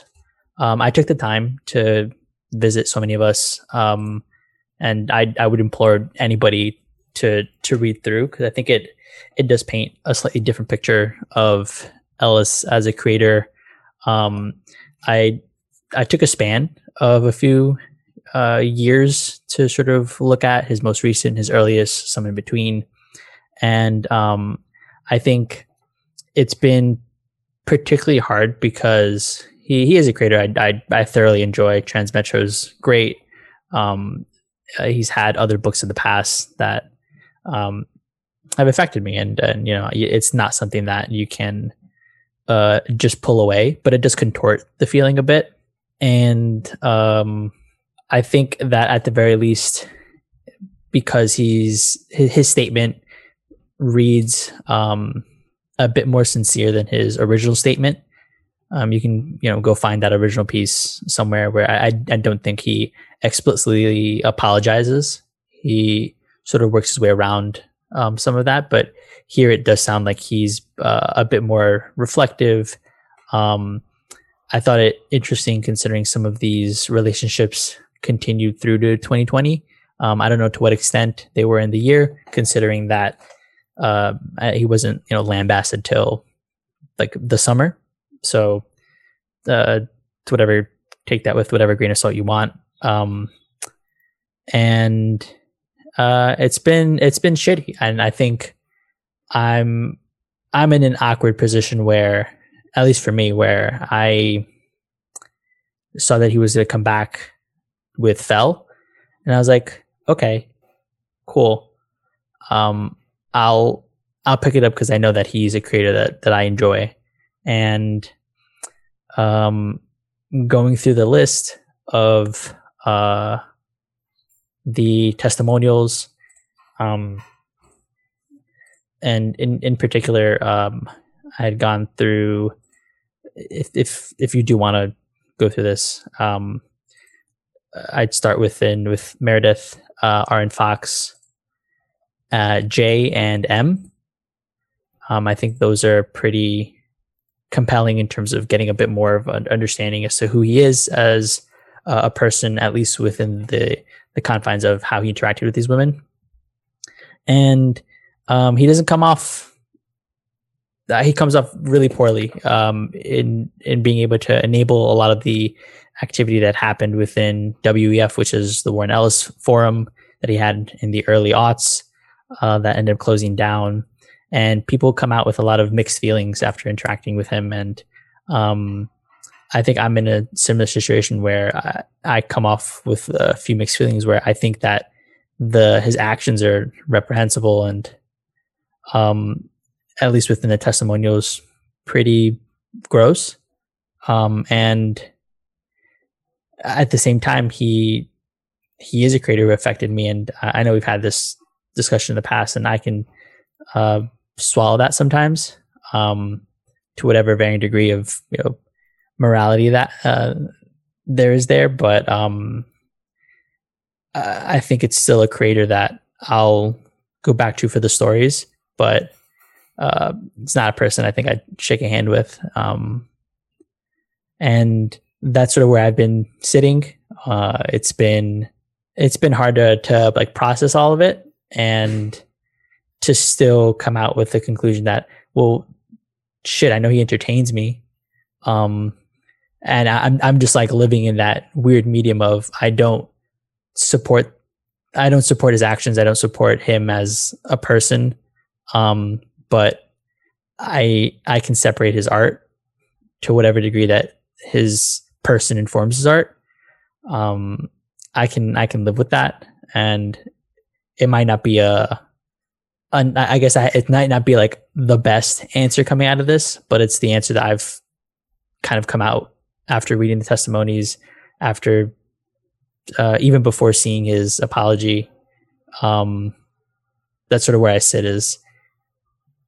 It's a piece of shit, but if he does come out with something that's interesting and interests me, I might go pick it up.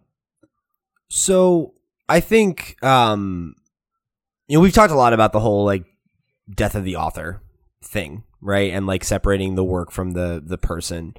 And I know I definitely don't have as easy a time of that, but I think that is almost irrelevant in my mind in the context of I guess this specific news, right? And the idea of him returning to the industry and Image being the publisher that's going to put that out, right? Because I think I don't begrudge you, Marco, the reader, for saying I can separate, I can separate what he's done from the work, and I appreciate the work for what it is, right? I think when you bring in the angle of, of what's going on with Image in this story, right? I think Image has more of a responsibility in this conversation, because I think that at the end of the day,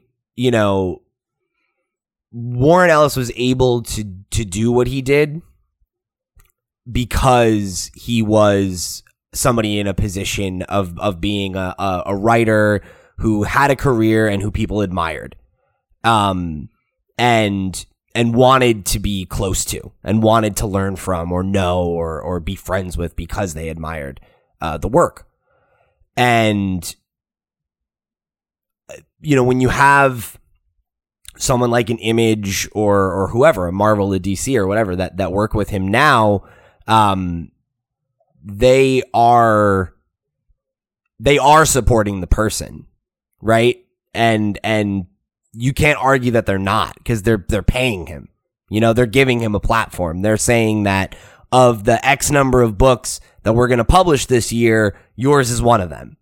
And that is a privilege. That's not a right that he gets as a creator, right? I think it is totally fair if he wants to continue to put out work, and if there are collaborators who feel like they know him personally enough, they feel like he's doing the right thing, or they don't care, or whatever, right? Like, that's their prerogative.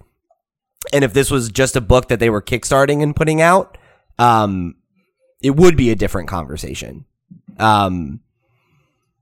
Because I think that's where it's problematic, right? Like, because like you're not, you are kind of hand waving things away. You're saying like, yeah, he did this thing, but I mean, he said sorry, right? Like, he made his apology. But I mean, if you read from the people, from so many of us, like, they straight up say, like, they're in their FAQ, has Warren Ellis apologized? And they say he reached out to about 5 people of the list here of even just the 60 that had, statements, right? And many of which are anonymous. So you can potentially, give him the benefit of the doubt there, right? How do you apologize to someone who is anonymous? Fair enough. But to give those people apologies that they felt were not satisfactory, to me, like, it speaks to what I laid out earlier, right? That like, this is not really somebody who has made that amends yet. And I won't necessarily try to speak to what's in his heart either. I'm not going to say that he's an evil, malicious person and he has absolutely no intention of ever trying to do right, and that there's absolutely no coming back from this either, because I don't necessarily feel that way. I think that if a year later, the message on so many of us.com was that, we're impressed by the fact that Warren Ellis has been big enough to acknowledge what he's done wrong and own it and make amends, and these are the ways in which he has, done so, then I think I would feel differently, right? But like, when you read the website, when you read what they're asking for and what they're looking to achieve, none of it is unreasonable, right? Like, they're looking for an apology, an admission of a validation of what they experienced, and a commitment from Warren Ellis that he doesn't want to be that person and that he will not be that person moving forward. And to me, that's pretty generous. And I don't feel like we've seen the bare minimum, for me at least, to say that like that he has earned that I don't know, that he's earned that he's earned the amends, that he's earned us to be like, you did the work, good for you. And maybe he's in the middle of doing that work right now. And as per his statement, maybe that's the case. And if we want to give him that, that rope, then fine. But I think right now he hasn't achieved that amends in my eyes, and not in the eyes of those who have accused him of what he's done. Right. And I think until that point, any company of Image's stature, or even smaller, right, agreeing to work with him or talking about working with him or wanting to work with him, there is going to be criticism that comes along with that, and I don't necessarily think it's unwarranted. That said, there is also, I guess, a difference between having a conversation and actually publishing the book. Right.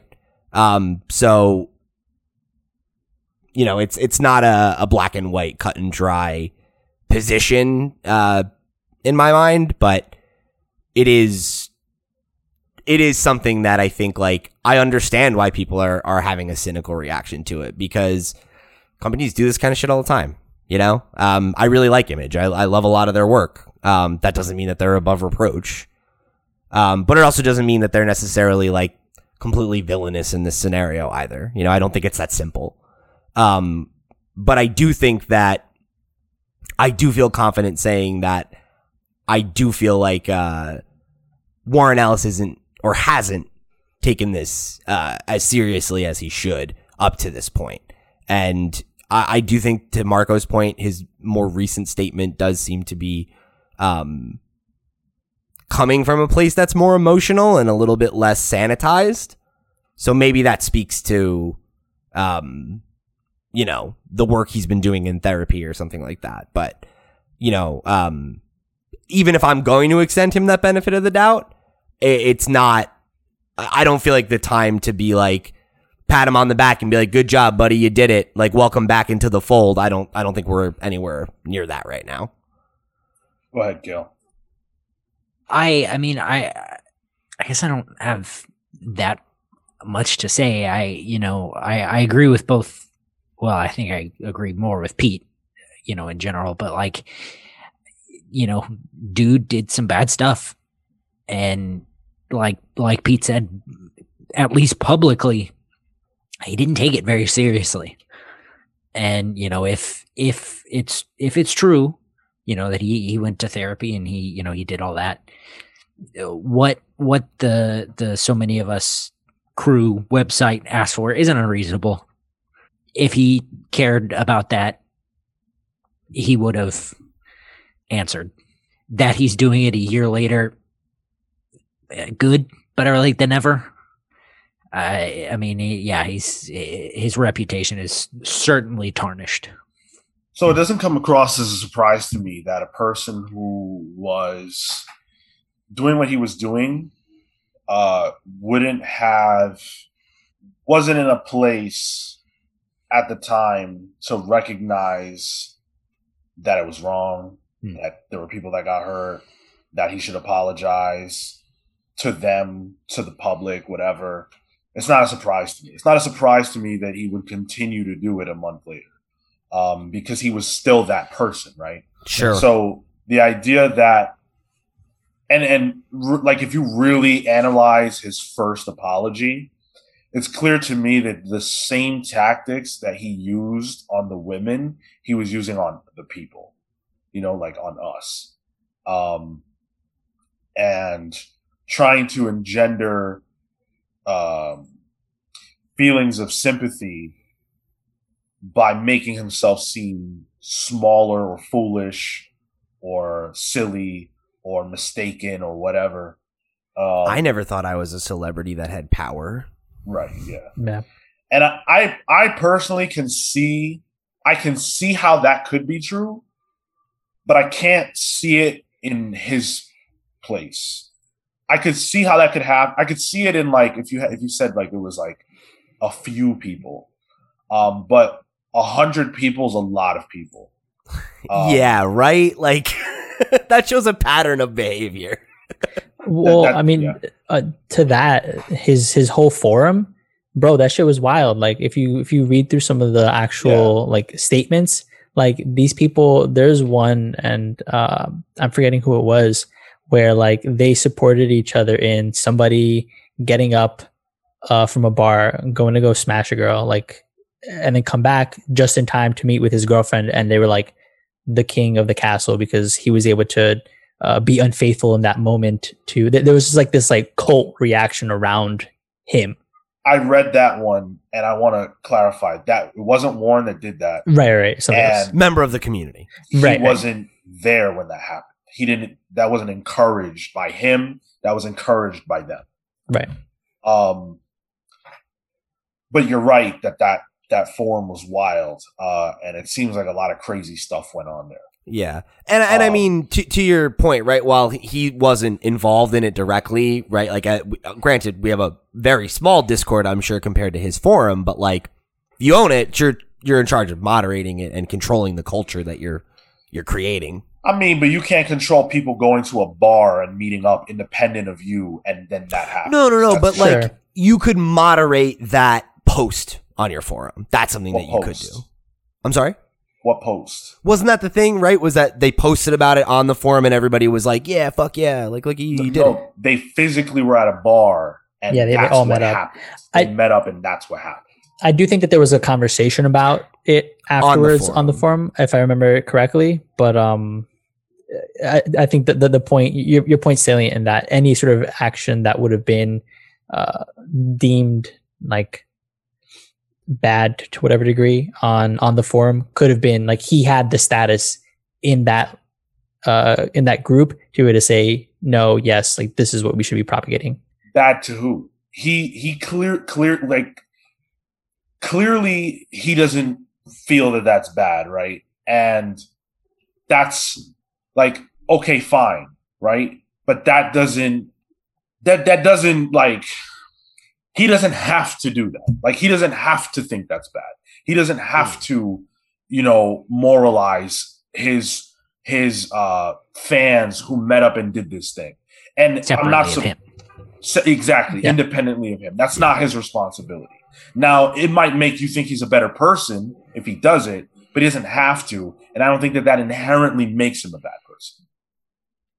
I think that's fair to say. I think in the context of it being the early 2000s and the culture of the internet being different then too, that is something that's probably worth considering, right? Like if he's moderating a whole forum by himself or whatever, that's a lot of work, right? Like so, there's context. Wasn't moderating it by himself in the early 2000s. Warren Ellis was a very, very successful and popular writer who probably didn't have. I mean, clearly the guy had a lot of time, right? But he probably wasn't like actively moderating his forum. Yeah, that's fair to say.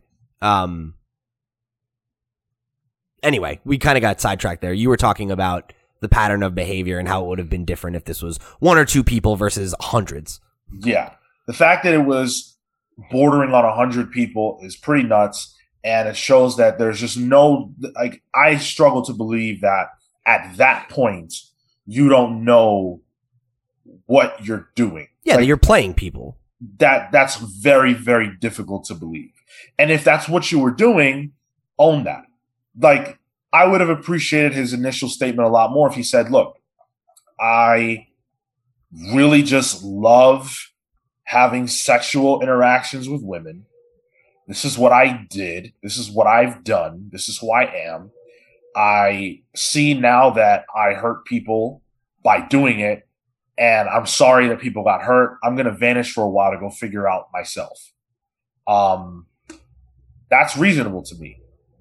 But his initial statement just didn't have that energy, and it very much felt like he was trying to play the people, and that didn't work. Yep. What I also don't like is the fact that he's only now reaching out to so many of us to have this conversation.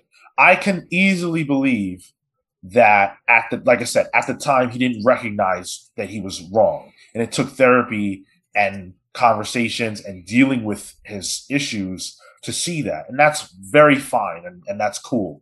That's what you're supposed to do. What I don't get is why in the intervening time you never said, well, gee, I've done all this work. I'm this person now.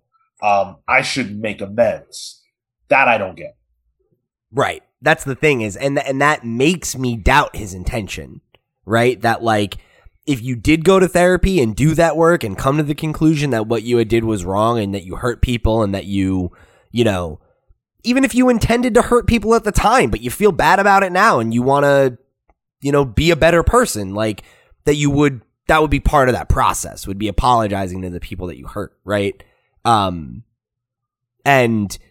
yeah, to the fact that the first time that he's made contact with this organization that represents the collective of people that have been hurt by him is timed around him trying to come back to the industry with his first big release. Yeah. How do you not look at that cynically? Right? Like, because it speaks to the fact that like his primary goal is not that self-reflection and growth. His primary goal is getting back to his job. Right. And if you are a person who says, well, I'm not willing to take him at face value on that, and he's dead to me or whatever, I think that's cool. Like, if that's how you feel, we can't know. We'll never know whether or not he's being sincere or not. He's going to reach out to the people, at so many of us, and if he's really good at what he does, which I think he is in terms of manipulating people's minds, then they could experience manipulation again. Mm-hmm. And they could be coerced, not coerced, but like they could be mistaken and led to believe that he really has, healed himself and is a better person, and then he's not. And maybe he'll never do this again. I can't imagine a scenario where he would do it again. Either way, whether he's sincere and genuine or not, just because now the spotlight is on you, right? Like, if anyone were to ever make a claim, it would be a fact in the minds of the public. And on top of that, no one would give you any type of rope. And on top of that, people would probably be less afraid to come forward than they were before, because now people are likely to believe you if you say that Warren Ellis did this to you. People also probably will have their guard up around him. Yeah. Rather than trusting him initially, and then, you're already in the web by the time you realize that he's, sinister. So I think the conversation is, at this point, I think the conversation is more about, okay, what does it take to allow this person back into the industry? I feel that so many of us and that collective have actually been very gracious. And I've never really seen this before, where they're saying, listen, it's not even our intention to ruin his life. It's more like, let's get some healing done. Let's learn from this and make it not happen again. And that's really cool. And so in my opinion, everyone should take their cues from them. If you personally can't get on the Warren Ellis train, I think that's fine. But I don't think that we can have a world where there's no room to come back from a bad action.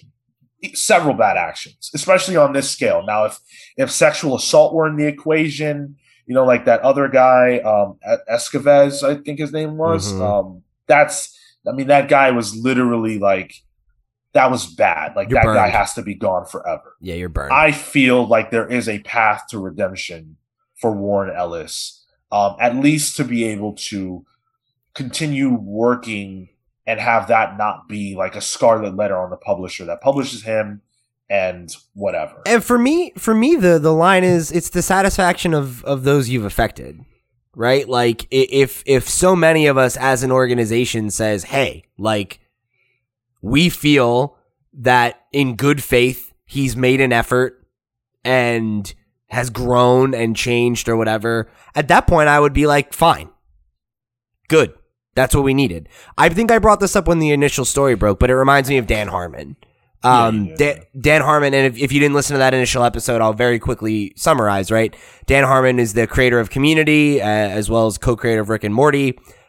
During his run on Community, he was the showrunner and one of the primary writers, and he, years later, it was during kind of the earlier days of the Me Too movement, there was one of the writers on the staff had come forward and talked about how he had basically fallen in love with her and created a hostile work environment as a result. And when he was called out about that, he did a 1.5 hour episode of his podcast, Harmontown, where he talked about the entire thing. He detailed the entire thing from his perspective, and the entire thing was him owning what he had done, acknowledging that it wasn't good and it was bad, and that he had hurt somebody and, caused damage to them both personally and professionally. And that it was wrong and that he shouldn't have done it and that he feels bad and that it's his aim to never do that again, right? And she replied and said that I think everybody who's accused of something like this should take notes from how he responded, because he didn't try to defend himself. He just owned it and said sorry. And he's still working, right? Because I think that showed that in the 5, 6, however many years it had been since this incident, that he had done some level of personal growth, right? And that it seemed sincere. And that was enough for people. It was enough for the person that he had created this hostile environment for. And I think, to your point, Sean, I think that is the only path back for Warren Ellis in my mind, is that you make amends. And you might not ever be able to undo the damage that you did, but you can genuinely say sorry and try to, like you said, Sean, like let's have some healing happen, right? Like, let's make a genuine effort where the priority in your life is to make amends, not heal your career, because that's what this feels like to me. Yeah. And that's probably not something we're going to really hear back on for some time. I think it seems like they're going to have a conversation, and that may be a while for there to be a word from them on this issue. I think it's good that the industry is responding so viscerally. I wish there was more space for complexity, and I feel like that's lost in these conversations, and I'm not interested in getting into that right now. But I will say that in a comics industry, any industry that's safer for everybody involved in it to not have to worry about these kinds of things happening is a better place overall. And I don't think that there's any way to argue against that. Like, if you look, you can be with as many people as you feel like being with. At the end of the day, it's your body, your life. But if people are telling you that they don't feel good about their interactions with you on a sexual level or whatever like that, that's something you have to take stock of. And the fact that we have an industry now that isn't pushing that under the rug is great. Yeah. And I think the only thing I'd add to that is, at least in my opinion, nobody's talent or contributions to the industry are worth that trade-off. I feel like, the more we can create an industry where we're not allowing people who are going to use a position of power to hurt other people, the better off we are. Absolutely. Any final words other than that? Oh, all right. That's going to do it for that conversation. Please do write in if you have other opinions or you want to add your words to the chorus. This was a conversation that did occur in our Discord as well. So there are thoughts among the audience about this issue. It is kind of the biggest thing happening right now, unfortunately, in comics. And I'm always bummed out whenever something like this occurs, just because I want the conversation about comics to always be positive. And it feels like, and this is not at all in any way, shape, or form to say that this shouldn't be talked about, but it feels like on social media we never really get to that point. It's always like we're always dealing with something negative, whether it be this, which is like objectively bad, or something like piracy, which is more complicated but still rooted in a negative talk, that we never just get to just say, like, I love these books, let's talk about it. And that becomes the conversation on social about comics for the week. That never happens. And that sucks.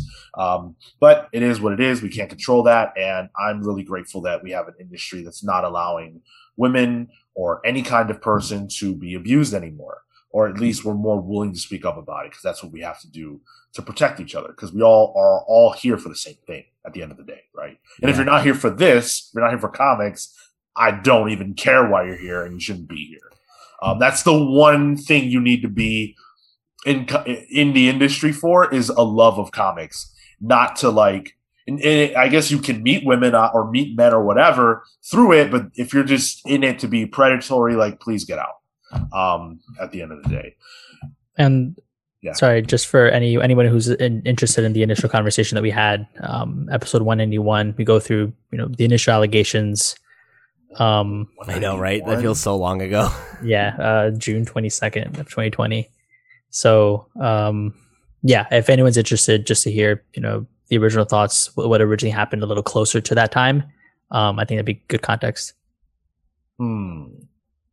That's very interesting because almost a year to the day is when the announcement was made. Pretty convenient. Yep. No good. If you want to share your thoughts with us on this or any other topic we talked about on the show, or just anything you're thinking about, write to us at thecomicspals@gmail.com. While you're thinking about us, leave us a follow, a rating, or a review wherever you listen to your podcast. If that happens to be YouTube, make sure that you subscribe for free, like the video, share it with your friends, drop us a comment in the comment section below. We read every single one, and if we don't reply to you in the comment section, you are guaranteed to get a response on this very podcast. Listen to our book clubs. Reminder, the Multiversity Book Club will be dropping on Tuesday. Check that out. We really had a lot of fun with it, and we think you will too. Listen to our Image reviews every single Wednesday. They drop day and date, thanks to Image hooking us up with advanced copies. And our Marvel, DC, Boom, etc. reviews drop every Sunday. So come hang out with us for those. We really appreciate you listening. And we're always going to be willing to have tough conversations on this podcast. It just so happens today we agreed on it, but we don't always. We still have the conversation, and we hope that you appreciate that we're willing to do that. Let's get into the plugs. Pete. Thank you guys for joining us here in another episode of the Comics Pals. I appreciate that we can have these tough conversations, and I think, I hope that even if you maybe were initially, didn't agree with us on this issue, that you're at least willing to listen to what we have to say and have the dialogue, because that's what we're all about here. If you want to come have a dialogue with me, you can follow me at @loud_Pete on Twitter and Instagram. If you want to get some more content from me, you can check out the Potscast, the video game podcast I host, which drops on Mondays, or you can go follow my band, Long Friend, Time Friend. We put out our first album earlier this year. It is called If Me Dies, Me Dies. We are heading back into the studio in just about a month now to record some exclusive vinyl. So if you want to get some vinyl and support my dream of having some vinyl of my music, you can go do that, and I'd greatly appreciate it. Awesome. Kale.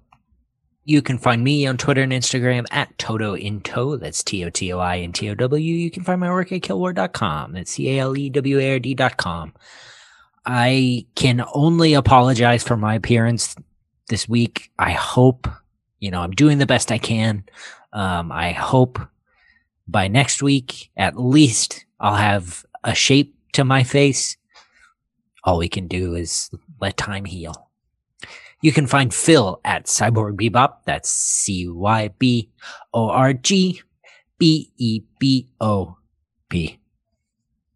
All right, Marco. You can follow me at Mr. Marco Nemoto on Instagram and Twitter. Come talk to me about... What am I reading? I'm catching up on 3 weeks of comics. I've made it to I think last week. I'm almost there. Come cheer me on, because I need the support of catching up on 15, 20 books. As for me, you can follow me on Twitter and Instagram at Sean Soapbox. If Marco knew, or if anyone knew, the number of books that I am behind on, I think it would leave you all agape and aghast. So I'm not going to share that. Instead, I'm going to say that I took a trip to Midtown Comics this week to pick up my books, and I was so encouraged and happy to see that the place was packed to the brim. People are back in the stores for comics, and it feels great. And I'm thankful for this industry and the creators and the books and the publishers and you, the listener. Thank you so much. We are the Comics Pals signing off. Take care, guys. See you next week.